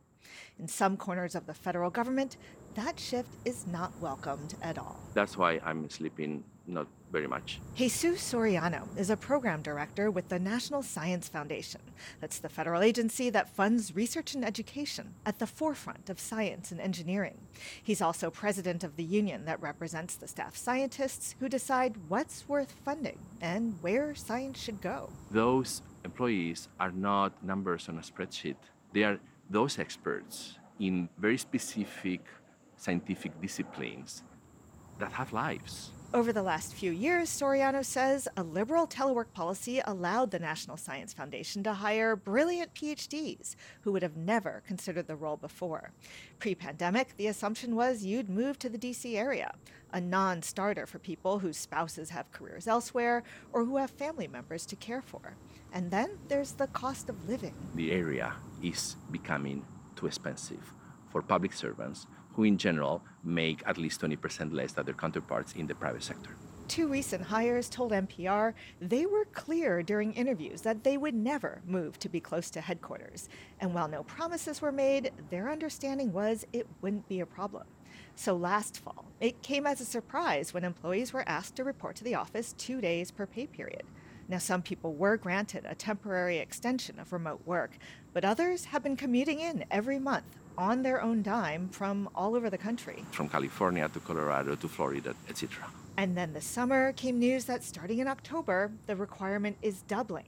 People will have to be in the office 4 days per pay period. Soriano has warned leadership, if you force people to choose between their jobs and their family, you will lose out on talent. We've always told our workforce, look, we're not going to go back to the way things were pre-pandemic, and we haven't. But Karen Marangel, Chief Operating Officer at the National Science Foundation, says what they resorted to during COVID wasn't working either. We were making decisions at that point in a very different environment. Yes, projects were getting funded, she says, but mentorships were suffering. People's networks were narrowing. Trust had taken a hit.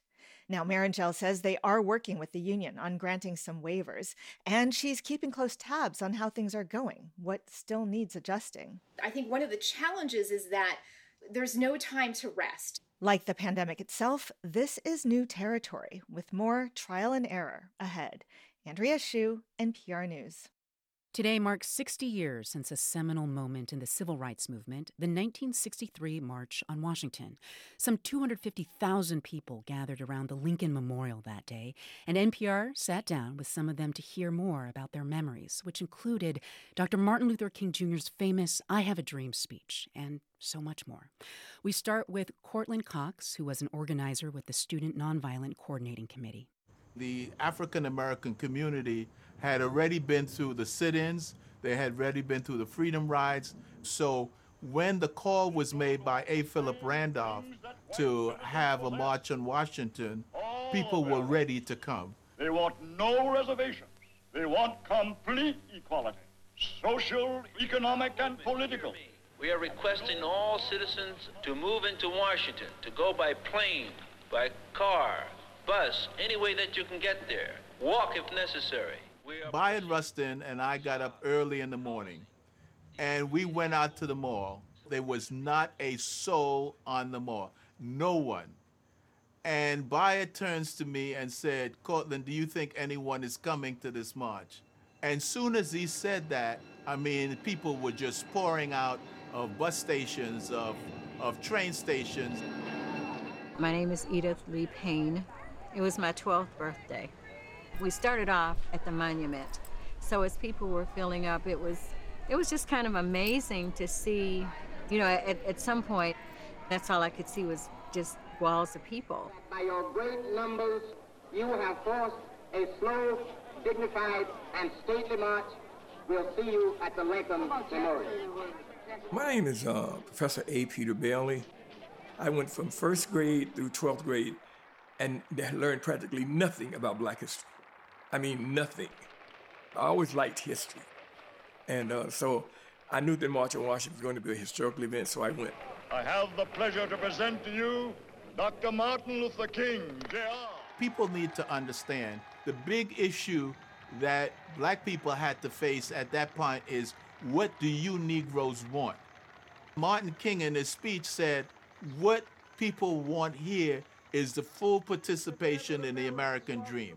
All the things that you hold sacred, we hold sacred. That all men, yes, black men as well as white men, would be guaranteed the unalienable rights of life, liberty, and the pursuit of happiness. That was a powerful speech. It's almost criminal the way they have reduced that man to I Have a Dream. Where he talks about the founding fathers of this country gave our ancestors a promissory note. But we refuse to believe that the Bank of Justice is bankrupt. And we've come here today to cash that check. Now, to me, that should be the quote, that is memorized from that speech. You don't hardly hear nothing, any programs and events around the day of Dr. King's assassination.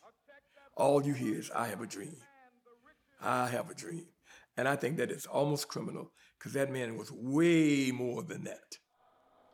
I think history was written today which will have its effect on coming generations with respect to our democracy, with respect to our ideals, with respect to the great struggle of man toward freedom and human dignity.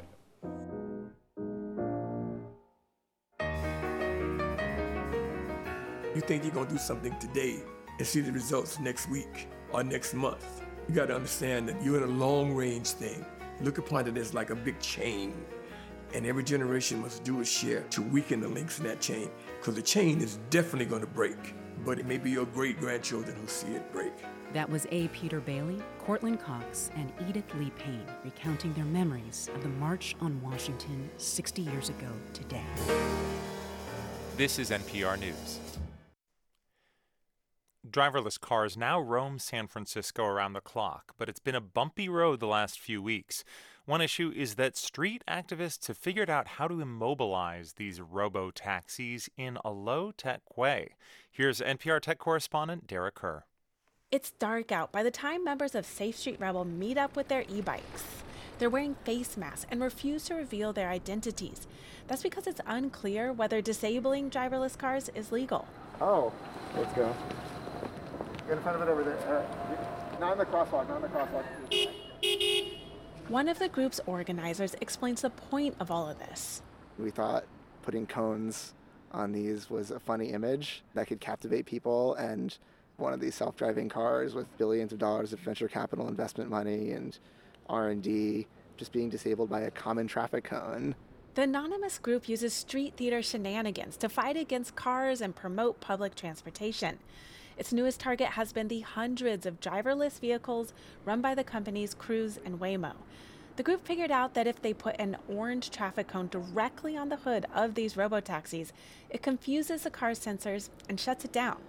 They say they don't like the city being used as a guinea pig for this new technology. I think a lot of us are uncomfortable with just the fact that we were beta testers, unwilling beta testers. Safe Street Rebel has ground rules. They don't cone on bus routes, and they won't go after a vehicle carrying a passenger. But otherwise, any busy street is fair game. As they wait on a corner, an autonomous vehicle pulls up.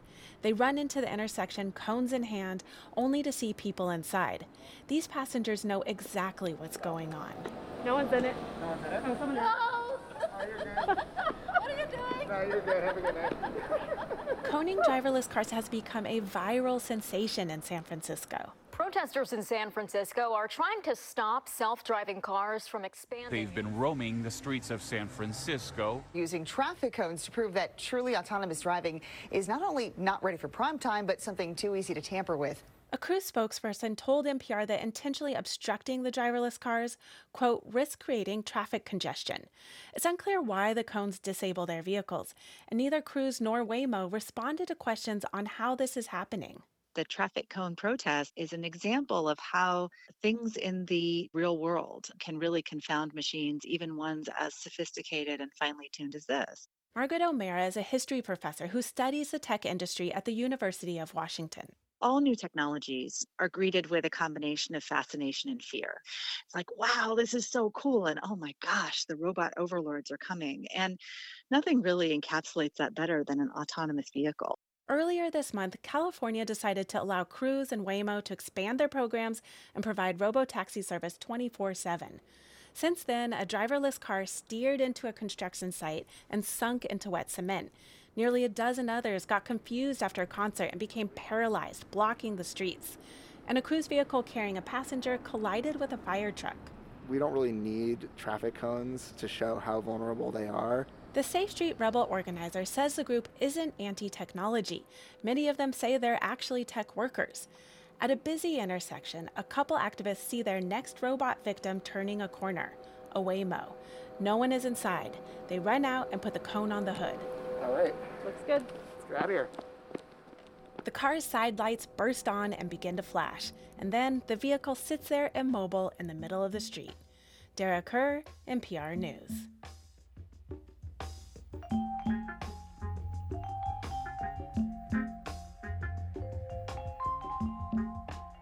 This is NPR News.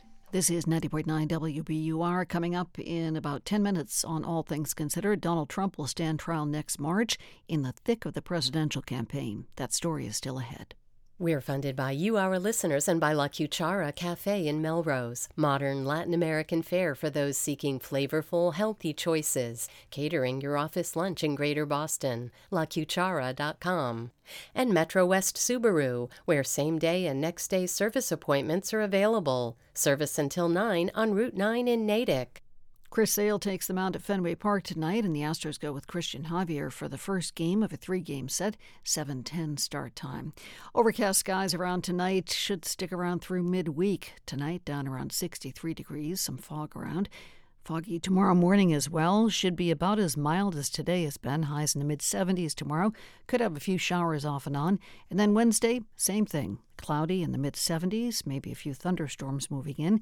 And then we could have brighter skies toward the end of the week. The time is 5:49. Ukraine's offensive against Russia is getting the attention, but Russia is also pushing its troops forward, displacing elderly Ukrainians. Now we have active combat. Now it's dangerous territory, dangerous evacuation process. Why some people refuse to evacuate. Tomorrow on Morning Edition from NPR News. Listen again tomorrow morning on 90.9 WBUR. This is All Things Considered from NPR News. I'm Ari Shapiro. And I'm Elsa Chang. Florida is bracing for a major hurricane by Wednesday. Tropical storm Idalia is expected to strengthen significantly after it passes over western Cuba tonight and moves over the warm waters of the Gulf of Mexico. NPR's Debbie Elliott has been monitoring Florida's preparations and joins us now. Hi, Debbie. Hi there, Elsa. Okay, so what is the precise threat from Idalia at this point? You know, dangerous winds and certainly life-threatening storm surge. The thing here is that Idalia will be gaining so much strength over the supercharged Gulf of Mexico. You know, temperatures off of Florida's west coast are as hot as 90 degrees in some places, and that's just pure fuel for rapid intensification of a hurricane. Right. The forecast says there could be as much as a 12-foot storm surge. That's a huge wall of water pushing ashore with the storm. And then the storm is going to affect a large area. It's, you know, stretching from the Florida Panhandle all the way south of Tampa Bay. Wow. Well, what are Floridians doing now to prepare in advance of this storm? Well, tens of thousands of utility workers are staged and in place ready to start repairs because there is significant wind damage expected. There's search and rescue teams getting ready, high water vehicles, and food and water supplies being put into place. Some 5,500 National Guard troops are mobilized to help with the recovery. And locally, emergency officials are opening shelters and evacuating people from vulnerable coastal areas. Just in the Tampa Bay area alone, about 330,000 people are under mandatory evacuation orders, including mobile homes. Here's Pinellas County Emergency Management Director Kathy Perkins urging residents to take this threat seriously. If you live in those barrier islands and those low-lying areas, we want you to move out of harm's way. This is going to be a Category 3, a major storm, right off the coast of Pinellas County.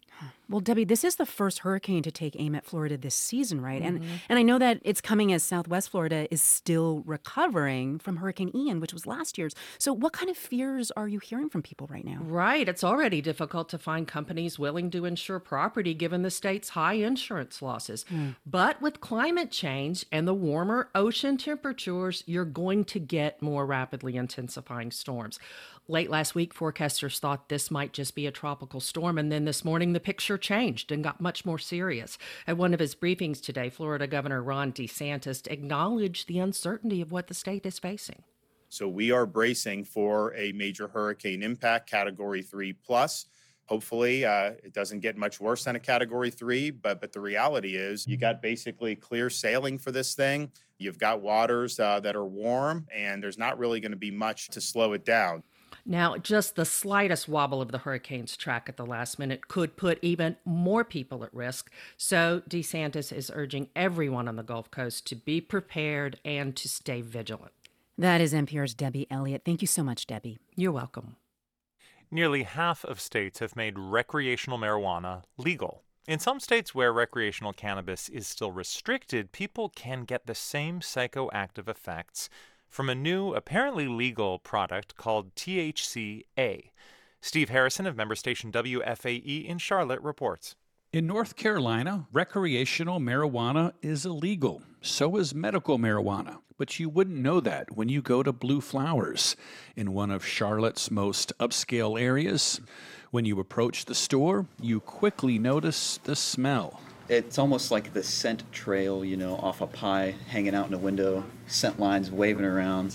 That's Blue Flowers salesman Nick Davenport, who's standing in front of several large mason jars of hemp flower with names for different strains like Bruce Banner and Karma 2020. Now I've got things from sativa to hybrid to indica strains, where those will still give you uplifting, you're relaxing, your kind of middleman effects. He's skilled in hyping what he's selling. Something more couch-locky. I always refer indica as like into couch to my people, because you should expect that kind of effect. There are pre-rolled joints next to the register. That one on the right, that is the lemon drop strain. Has a nice kind of citrus hint to the flavor. Just a nice smooth smoke, and you'll just be in a good spot afterwards, that's for sure. People are often stunned at all of the products that can get them high. 100% people coming in here, they're like, I had no idea it was even this far along. I didn't even know I could get this kind of stuff. It's possible because of the 2018 Farm Bill. It removed hemp products as controlled substances so long as they have less than 0.3% Delta-9 THC. That's the active ingredient in marijuana that gets you high. After that law, the market found new ways to make hemp mimic marijuana. One of the first products, Delta-8. It has psychoactive effects that exist only in very small quantities in hemp, says Ryan Dills, who co-owns the Georgia Hemp Company. But if you can extract it from millions of pounds of plants or however many plants you got, then you can have as much Delta-8 as you want. The concentrated Delta-8 is placed in gummies or sprayed on hemp flower. The FDA has not evaluated Delta-8 nor approved it for safe use and has sent warning letters to companies not to market it as a medical product. Then last year, another hemp product hit the market, THCA. Eating a piece of hemp flower with THCA wouldn't get you high, but that changes when it's burned. It becomes Delta-9 once you combust it, once you smoke it. So it's kind of a loophole, if you will. Recreational marijuana is illegal in Georgia. Dill says he's not selling the illegal Delta-9 THC, but unheated THCA. So people that come in that know and ask about it, we'll educate them and say, hey, this is the same thing as regular THC. Buying a joint in Colorado is the same thing as buying this THCA joint. Stores in marijuana restrictive states like Texas, Tennessee, Wisconsin, Alabama, and Nebraska sell similar products. That surprises Erica Stark with the National Hemp Association. I don't know how that's legal. She says the 2018 bill requires states to test hemp for its Delta-9 THC content, quote, post-decarboxylation. In other words, after it's been burned. So a 21% THCA flower would never meet the hemp standards of any state. But federal guidelines only require that testing a month before harvesting the hemp. That's when THC levels are still low. Some states, like Louisiana, have already banned smokable hemp. Many others have not regulated it, says Phil Dixon at the University of North Carolina Chapel Hill School of Government. It's kind of the Wild West. There's no age limit on this stuff. I get prosecutors calling me all the time that are like, hey, I got a kid. We found him with a bag of Delta-8 gummies. Middle school. I want to charge him. And it's like, it's not a crime. North Carolina lawmakers introduced a bill that would add an age requirement for these hemp products, but it stalled. Meanwhile, Blue Flowers, that hemp store by the Whole Foods, now has a billboard on Interstate 85. For NPR News, I'm Steve Harrison in Charlotte.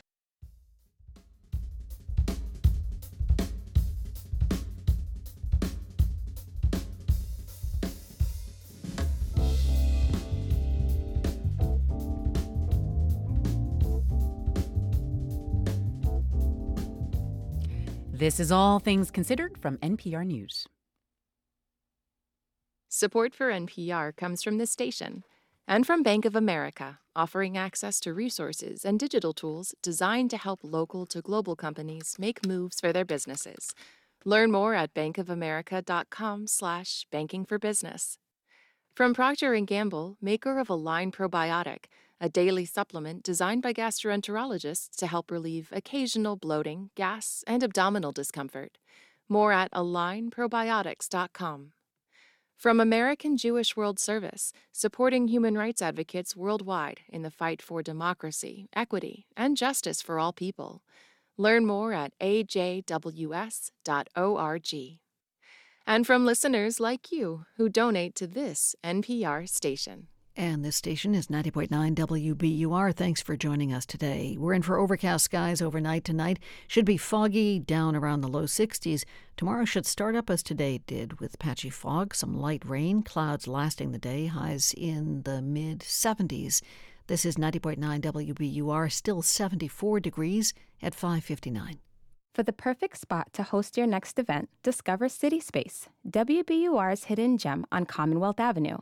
Whether for a gala, board meeting, or wedding, City Space is the ideal setting for unforgettable occasions in a gorgeous state-of-the-art venue. We'll help make your vision a reality. More at wbur.org/rentals.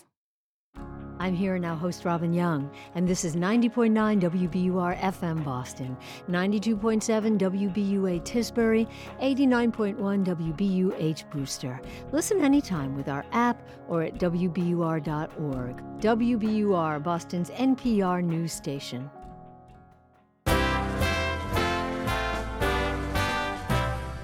Former President Donald Trump will go on trial next March for trying to overturn his election defeat in 2020. Today, the judge set the trial date for a Monday, March 4th, the day before more than a dozen states vote on Super Tuesday. It's August 28th, and this is All Things Considered. Good evening, I'm Lisa Mullins. Also coming up, watch where you step outside. Poison ivy is showing up earlier in Massachusetts with bigger and itchier leaves. My heavens to Betsy, it's taking off in terms of growth. Researchers say that's due to climate change. Also, Simone Biles wins a record 8th U.S. championship 10 years after she first reached the top of her sport. It's 6:01, news headlines and Wall Street numbers are next.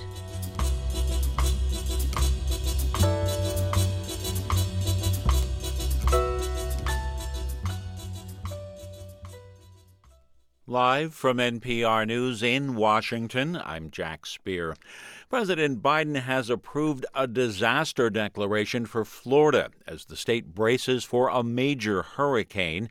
NPR's Debbie Elliott reports tropical storm Idalia is forecast to become a hurricane later today and make landfall on the Florida Gulf Coast Wednesday. Emergency officials in the Tampa Bay area have ordered mandatory evacuations for more than 330,000 vulnerable coastal residents, including all mobile homes and nursing home facilities. Pinellas County Emergency Management Director Kathy Perkins is urging people to take the threat seriously and heed evacuation orders. If you live in those barrier islands and those low-lying areas, we want you to move out of harm's way. This is going to be a Category 3, a major storm, right off the coast of Pinellas County. Florida Governor Ron DeSantis' emergency declaration covers 46 counties from the Panhandle down the west coast of the state. Debbie Elliott, NPR News. Former President Donald Trump and 18 others are now scheduled to be arraigned next week on charges related to efforts to overturn Georgia's 2020 presidential election results. Raul Bali with member station WABE says that does not necessarily mean the former president will be making another trip to Georgia, though. Trump and his co-defendants have the right to waive their appearances in the plea and arraignment hearing set for next Wednesday, September the 6th. A lawyer can enter a plea on their behalf. A judge set the former president's appearance for 9:30 in the morning, followed by his former attorney Rudy Giuliani and the rest of the defendants throughout the day. The former president was booked and released last Thursday from the Fulton County Jail after taking his now infamous booking photo and posting a $200,000 bond. For NPR News, I'm Raul Bally in Atlanta. Spanish prosecutors have opened an investigation into the president of the country's soccer federation. He could face criminal charges for kissing a player after Spain's national team won the Women's World Cup a week ago. Luis Terol has more. Prosecutors will look into whether Luis Rubiales committed a crime when he kissed the Spanish player Jenny Hermoso on the lips during the World Cup award ceremony. Despite public outcry, Rubiales has refused to step down and threatened legal action against his critics. This prompted the entire World Cup winning squad to abandon the national team until a change of leadership. The International Soccer Federation, FIFA, has suspended Rubiales for 90 days. Alan Rees-Terrell reporting.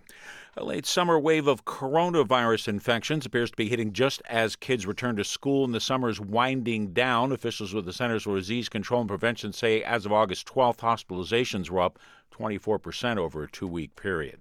Stocks gained ground on Wall Street, the Dow up 213 points. This is NPR. You're listening to 90.9 WBUR in Boston. Good evening, I'm Lisa Mullins. A key member of the Healey administration has submitted her resignation just 7 months after she started the job. Here's WBUR's Steve Brown. Transportation Secretary Gina Fiandaca will step down on September 11th. In a statement, Governor Healey wished her well in her future endeavors. She said the secretary hit the ground running and delivered on many of the administration's key transportation priorities. No reason for Fiandaca's departure was given. Fiandaca had long served as commissioner of Boston's Transportation Department and most recently oversaw mobility initiatives in Austin, Texas. Transportation Undersecretary Monica Tibbetts-Nutt will serve as acting secretary. The change comes at a crucial time as the administration wrestles with countless issues affecting the MBTA. For 90.9 WBUR, I'm Steve Brown. The Boston FBI office has a new leader. Today, FBI Director Christopher Wray named Jody Cohen as the new special agent in charge of the Boston office. The office includes all of Massachusetts, Maine, New Hampshire, and Rhode Island. Cohen was most recently special agent in charge of the Louisville, Kentucky field office. Here in Boston, she replaces Joseph Bonavolonta, who retired in June. The cold case known as the Lady of the Dunes is now closed. That's according to an announcement today from the Cape and Islands District Attorney. The mutilated body of Ruth Marie Terry was found in the Provincetown Dunes in July of 1974. She was identified last October using DNA analysis. DNA also connected her late husband to the case. He died in 22, and investigators now say definitively that he was responsible for Terry's death. Framingham is facing a major bus driver shortage as students head back to school this week. Superintendent Robert Tremblay told WBUR's Radio Boston that the school district is 20 drivers short. He says elementary school students who live more than 2 miles from school will still be guaranteed a ride. So at this point, we're able to provide for all of our eligible riders under the law and under our policy, but we're not able to provide that level of customer service that we have a long tradition of providing, and that's what's disappointing. Tremblay says bus provider North Reading Terminal has been trying to recruit more drivers, but the efforts are falling short. He says the school district is working with Framingham's regional transit network to bus about 100 students to school for now. Salem State University has a new vice president of diversity and inclusion. Christopher McDonald Dennis joined the university August 7th. He was most recently senior advisor for institutional equity and belonging at Mass College of Liberal Arts. And the MBTA is making several changes to regular service next month for repairs. Shuttle bus will replace Red Line trains between North Quincy and Braintree several evenings in September. Shuttles will also replace commuter rail trains between South Station and Braintree on several dates next month. Additional changes to both subway and commuter rail service are listed on the MBTA's website. In the forecast, fog overnight tonight. Could have clouds around as well. For temperatures just about the low 60s, then for tomorrow back up to the mid-70s, cloudy, a damp day. Rainy weather on Wednesday, maybe some thunderstorms as well before things brighten up for the rest of the week. It's 6:07. WBUR supporters include the Joyce Foundation, committed to advancing racial equity and economic mobility for the next generation in the Great Lakes region. Learn more at joycefdn.org. This is All Things Considered from NPR News. I'm Juana Summers in Baltimore. And I'm Elsa Chang in Culver City, California. March 4th, 2024. That is the date a federal judge has chosen for former President Trump's trial in Washington. It's related to the charges surrounding his attempts to overturn the 2020 election results. And NPR's Jacqueline Diaz is here to tell us more. Hey, Jacqueline. Hey. Okay, so walk us through what happened today. So, as you said, Judge Tanya Chutkan chose March 4th, 2024 as the start of Trump's trial in Washington, D.C. Now, this is a separate case from the ones happening in New York, Florida, and Georgia. Right. Chutkan chose this date despite a strong push by Trump's attorney to get this trial pushed back all the way to 2026. That's well after the presidential election. Mm-hmm. But the judge wasn't buying it. According to NPR's Carrie Johnson, who was at the hearing, Trump's attorney John Lauro got heated in his attempt to get the judge to delay the trial. Lauro said that the trial date was inconsistent with Trump's right to due process, but the judge said she was going to treat Trump just like every other defendant. Prosecutors wanted to see a January 2nd, 2024 start date. Lauro did tip his hand as to the next possible steps he may take for this case. He hinted at a number of legal motions he plans to make, including a motion to dismiss the whole indictment. Okay. There are several indictments currently against former President Trump. Remind us of the charges in this indictment. So Trump has pleaded not guilty to 4 charges. Prosecutors allege that Trump helped orchestrate a plan to stop Congress from certifying the 2020 election results. This conspiracy turned violent on January 6, 2021, when rioters took over the U.S. Capitol. His official charges include conspiracy to defraud the United States and conspiracy against rights for allegedly trying to disenfranchise American voters by trying to overturn the 2020 election. Trump and his allies continue to call these charges in every other criminal case against him election interference and fraud. And just to remind everyone, Trump is facing 3 other possible criminal trials in 3 separate states, right? New York, Georgia, and Florida, and a separate civil trial also in New York that he has on the docket for next year. How does this 4th criminal case in Washington, D.C. fit into that overall timeline? So if the dates for this D.C. trial and Trump's other cases hold up, then he is in for a hectic 2024 for several reasons. He is also, of course, in the middle of a presidential election, and he's the Republican frontrunner. So Trump will be balancing his right to sit for all these trials with his presidential campaign. Now, in a statement today, a Trump spokesperson said, setting a trial date for the day before Super Tuesday shows the Biden regime is no longer hiding its nakedly political motivations. Now, get your calendar out. Okay. On October 3rd in New York, Trump will face a trial for the civil lawsuit filed by State Attorney General Letitia James. This is over claims that Trump and his company's executive team committed fraud by inflating his net worth by billions of dollars. Mm-hmm. Later that month, if the date doesn't change, Trump could face his first criminal trial in Georgia. That case is tied to his and his 18 co-defendants' attempts to overturn the election results in that state. And now going into 2024, on January 15th, it's the Iowa caucuses. Right. Later that month, Trump's second civil trial in the E. Jean Carroll lawsuit will start. Okay. And the D.C. trial is set for March 4th, 2024. That was NPR's Jacqueline Diaz. Thank you so much, Jacqueline. Thank you. Simone Biles is still the GOAT. That is, the greatest of all time. The gymnastics star won her 8th U.S. championship last night. That is a record. 10 years after she first ascended to the top of her sport as a teenage prodigy. This win comes after Biles stepped back from the sport in the middle of the Tokyo Olympics in 2021, citing a need to focus on her mental health. This year, she's back as strong as ever. Kimon Felix is here. She's written about Simone Biles for The Cut. Hey, welcome back. Hey, thanks for having me. Okay, so Simone Biles winning her 8th U.S. championship. That is a record, and we should just point out, Biles is the first American gymnast of any gender to do so. Just how big of a deal is this? This is a huge deal, especially following her removing herself from the sport after a really harrowing trial up against her abuser and USA Gymnastics. And just to clarify here, you were talking about the fact that in 2018, Simone Biles revealed that she had been sexually abused by former USA gymnastics doctor Larry Nassar, and she testified to a Senate committee in 2021 about that abuse, right? Yes, it means a lot to see her remove herself and then return again on top of her game, continuing to dominate the arena. It goes to show that a little bit of self care can go a really long way.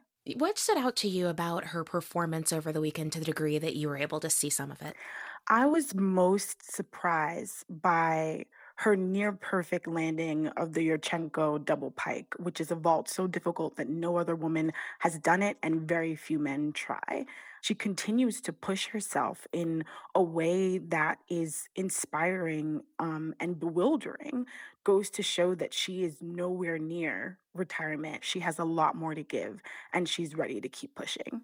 Yeah, I mean, when you wrote about Simone Biles back in 2021 for The Cut, that was after a dangerous mental block, which is known in gymnastics as the twisties, forced her to withdraw from several events at the Tokyo Olympics that year. And I'm curious, what stood out to you in your conversations with her then about how she thought about herself, how she thought about her sport? You could tell that she was really injured, that there was something going on inside that she didn't even really have the ability to articulate, something that is communicated through affect, through the way that her body sat in the chair, through the way that she was sometimes unable to look at me as she recalled some of the worst moments of her life. And anyone who is incredibly ambitious, who has a sport or a skill or a craft that they care a lot about, knows the pain that comes with feeling like you're not able to show up as your full self within your work because of something that happened to you that was not your fault, that you didn't have control over.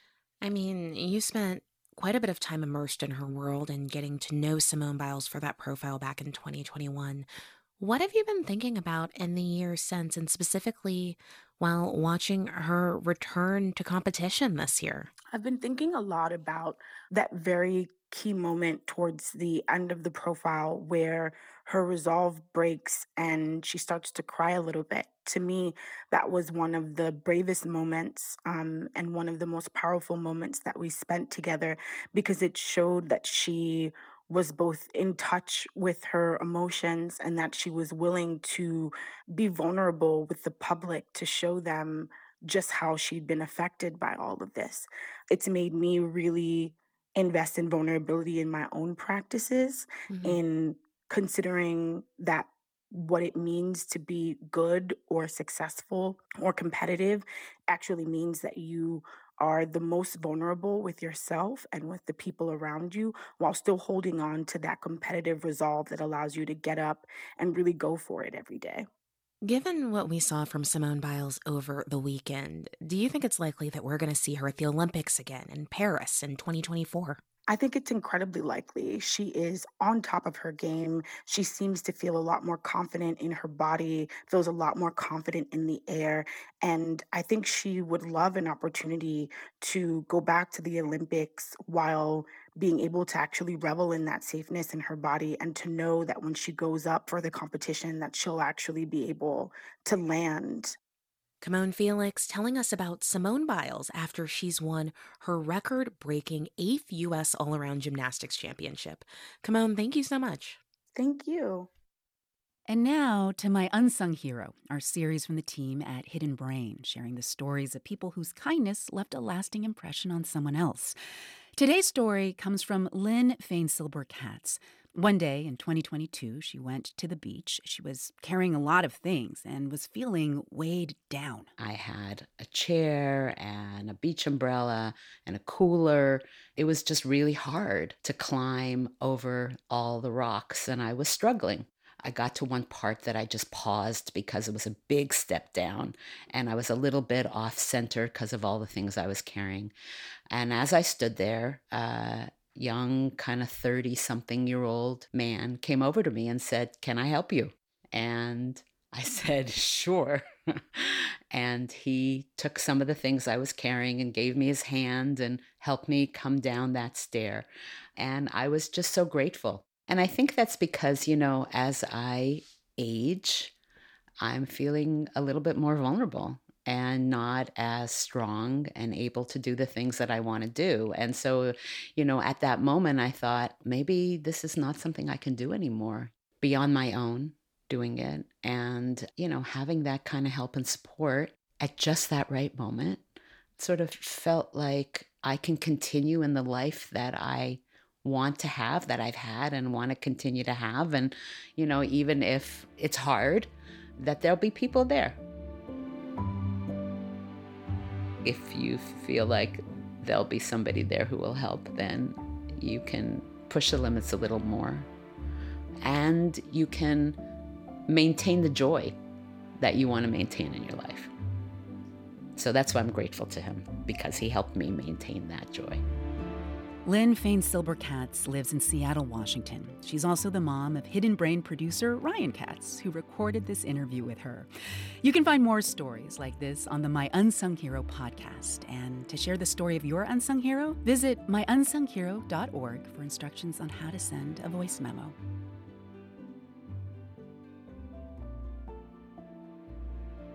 Support for My Unsung Hero comes from Angie, dedicated to helping homeowners find skilled pros to get their home projects done well. From everyday repairs to dream remodels, reviews, pricing, and booking are at Angie.com or on the Angie app.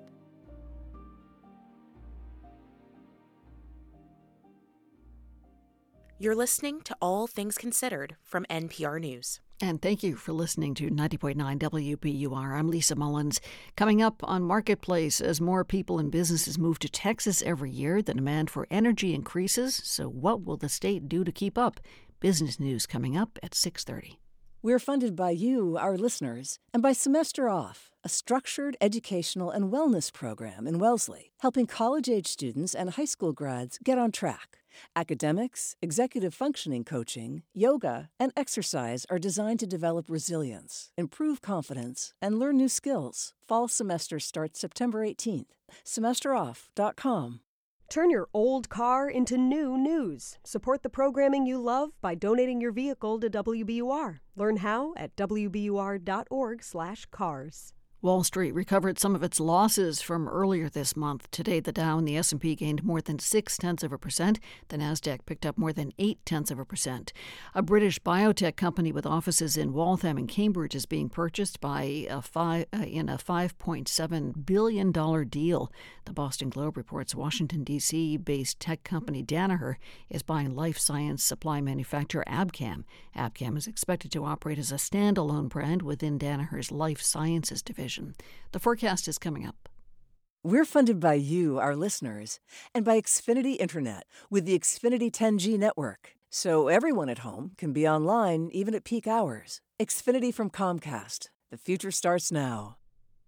We're in for overcast skies overnight tonight. Should be foggy, down in the low 60s. Tomorrow, a lot like today, patchy fog, some light rain, temperatures in the mid-70s again. Wednesday, not too much of a change. Gray skies, a little bit closer to 80 degrees. 73 degrees in Boston at 6:21. From NPR News, this is All Things Considered. I'm Ari Shapiro in Washington. And I'm Elsa Chang in Culver City, California. The United Nations is on a tight timeline to pull all of its peacekeepers out of Mali by the end of this year, at a time when ISIS and other terrorist groups expand their control over parts of the country. There's also concern that Mali's government is relying more on Russian mercenaries. NPR's Michelle Kellerman reports. UN Special Representative for Mali, El Ghasem Wan, has a difficult task. He has to shut down a large and expensive UN peacekeeping operation, even as terrorist groups gain ground. This is a very complex undertaking. The mission was built over a period of 10 years, and we have to close it in 6 months. And Mali, as you know, is landlocked, infrastructure is limited, and insecurity is a reality. He says he's been coordinating the drawdown with authorities in Mali, who will now have to take the lead in protecting civilians. A recent UN report paints a bleak picture of the situation on the ground, though. It says the country remains in political turmoil, while ISIS and other terrorist groups have nearly doubled the territory they control in just the last year.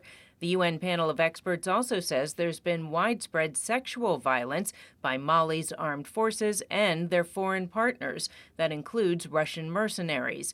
U.S. Ambassador Linda Thomas-Greenfield expressed alarm about that, saying it was a mistake for Mali's transitional government to close down the UN mission known as MINUSMA. MINUSMA's withdrawal limits the ability of the international community to protect civilians from the predations of Wagner, whose activities contribute to greater insecurity in the country. Wagner is the Russian mercenary group whose leader was killed in a plane crash in Russia last week. It's been implicated in deadly attacks on civilians in Mali. Mali's transitional government, which came to power after a coup, has leaned heavily on them after the departure of French forces last year. Russia's ambassador Dmitry Polyansky says he knows Russia's partnership with Mali keeps Western powers up at night. Speaking through an interpreter, he accused some in the West of what he called neo-colonial approaches. So we should pay no heed to their colonial phantom pains. Russia, for its part, will continue to provide Mali and other interested African partners with comprehensive assistance on a bilateral, equal, and mutually respectful basis. Ambassador Thomas-Greenfield is wary about Russia's influence in the region and says the people of Mali deserve peace. If war were to break out, it would again unleash unspeakable, unthinkable devastation on the Malian people, who have already endured so much needless suffering. And she says it would open the doors to ISIS and other terrorist groups to spread their influence in the region. She calls that a recipe for disaster. Michelle Kellerman, NPR News, the State Department.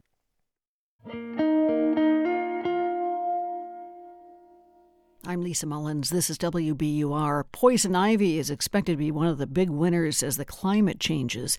The dreaded three-leafed vine is growing faster, bigger, and becoming even more toxic. WBUR's Gabriella Emanuel reports that some New Englanders are noticing the change. So here I'm just using 2 garden forks, sticking them in the ground. It's a slow aerobic kind of exercise. Peter Barron's job is removing poison ivy, and his promise is he'll do it with no chemicals. His clients know him by his nickname, Pesky Pete. Today he's working in a wooded backyard in Harvard, Massachusetts, using just his hands, a few tools, and gloves that go up over his elbows. Someone said to me, cow birthing gloves. I was like, oh yeah, cow birthing gloves. That's what I'll call them from now on. Even with the gloves, Pesky Pete says he gets that itchy, blistering rash about 10 times a year. But unlike most, he loves this plant. Every year I always take pictures of the poison ivy as it's blooming. 3 bitty, red, shiny leaves. When I first started, it was May 10th or May 11th. And I was so excited. I was like, wow, this is going to be great. I'm going to do this. 14 years later, he says, the season starts almost a month earlier. In 2023, my first sightings of poison ivy was on April 18th. His guess is that warmer weather explains the shift. Scientists have also noticed changes. One team in the 1990s turned the woods into their laboratory. They built towers that could pump carbon dioxide into the air. Around large circular forest plots, they pumped in enough of the gas to simulate what they thought 2050 would be like. Sort of a cylinder of the future is the way I like to call it. William Schlesinger is an emeritus professor at Duke University. He says the plants grew faster with more CO2, since plants essentially use the gas as food. But poison ivy was the speediest of all, growing 70% faster than without the extra carbon dioxide. Oh, it was the max. It topped the growth of everything else. That's not all. The researchers discovered the poison ivy became more toxic, and the individual leaves got bigger with more CO2. Now, Jackie Mohan, an ecologist at the University of Georgia, is looking at how poison ivy responds to warmer soil. My heavens to Betsy, it's taking off in terms of growth. She says it's partly because a warmth-loving fungus helps feed poison ivy roots. Plus, the vines don't need a sturdy trunk or branches. They can put all their energy into getting bigger. Bigger and nastier. But is this happening out in nature right now?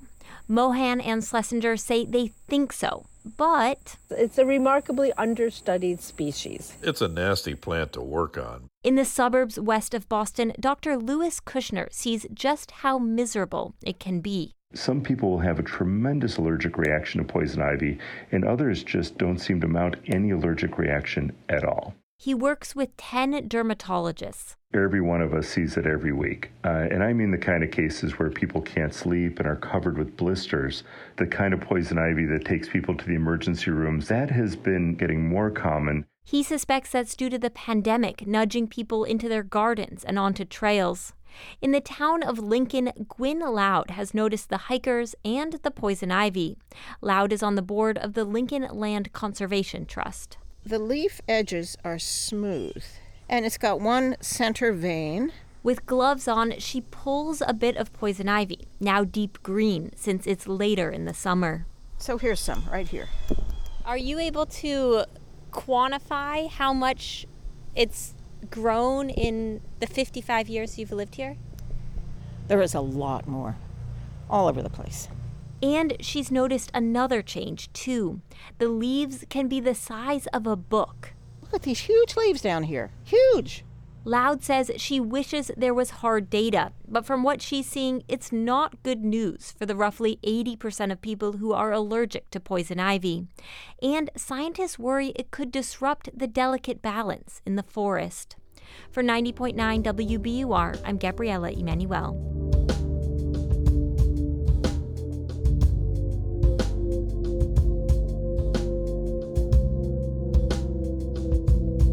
You can test your skill at identifying poison ivy with our Poison Ivy quiz at WBUR.org. And we'll have more stories on the consequences of the changing climate in New England all this week here on All Things Considered and on WBUR's Morning Edition. So listen again tomorrow.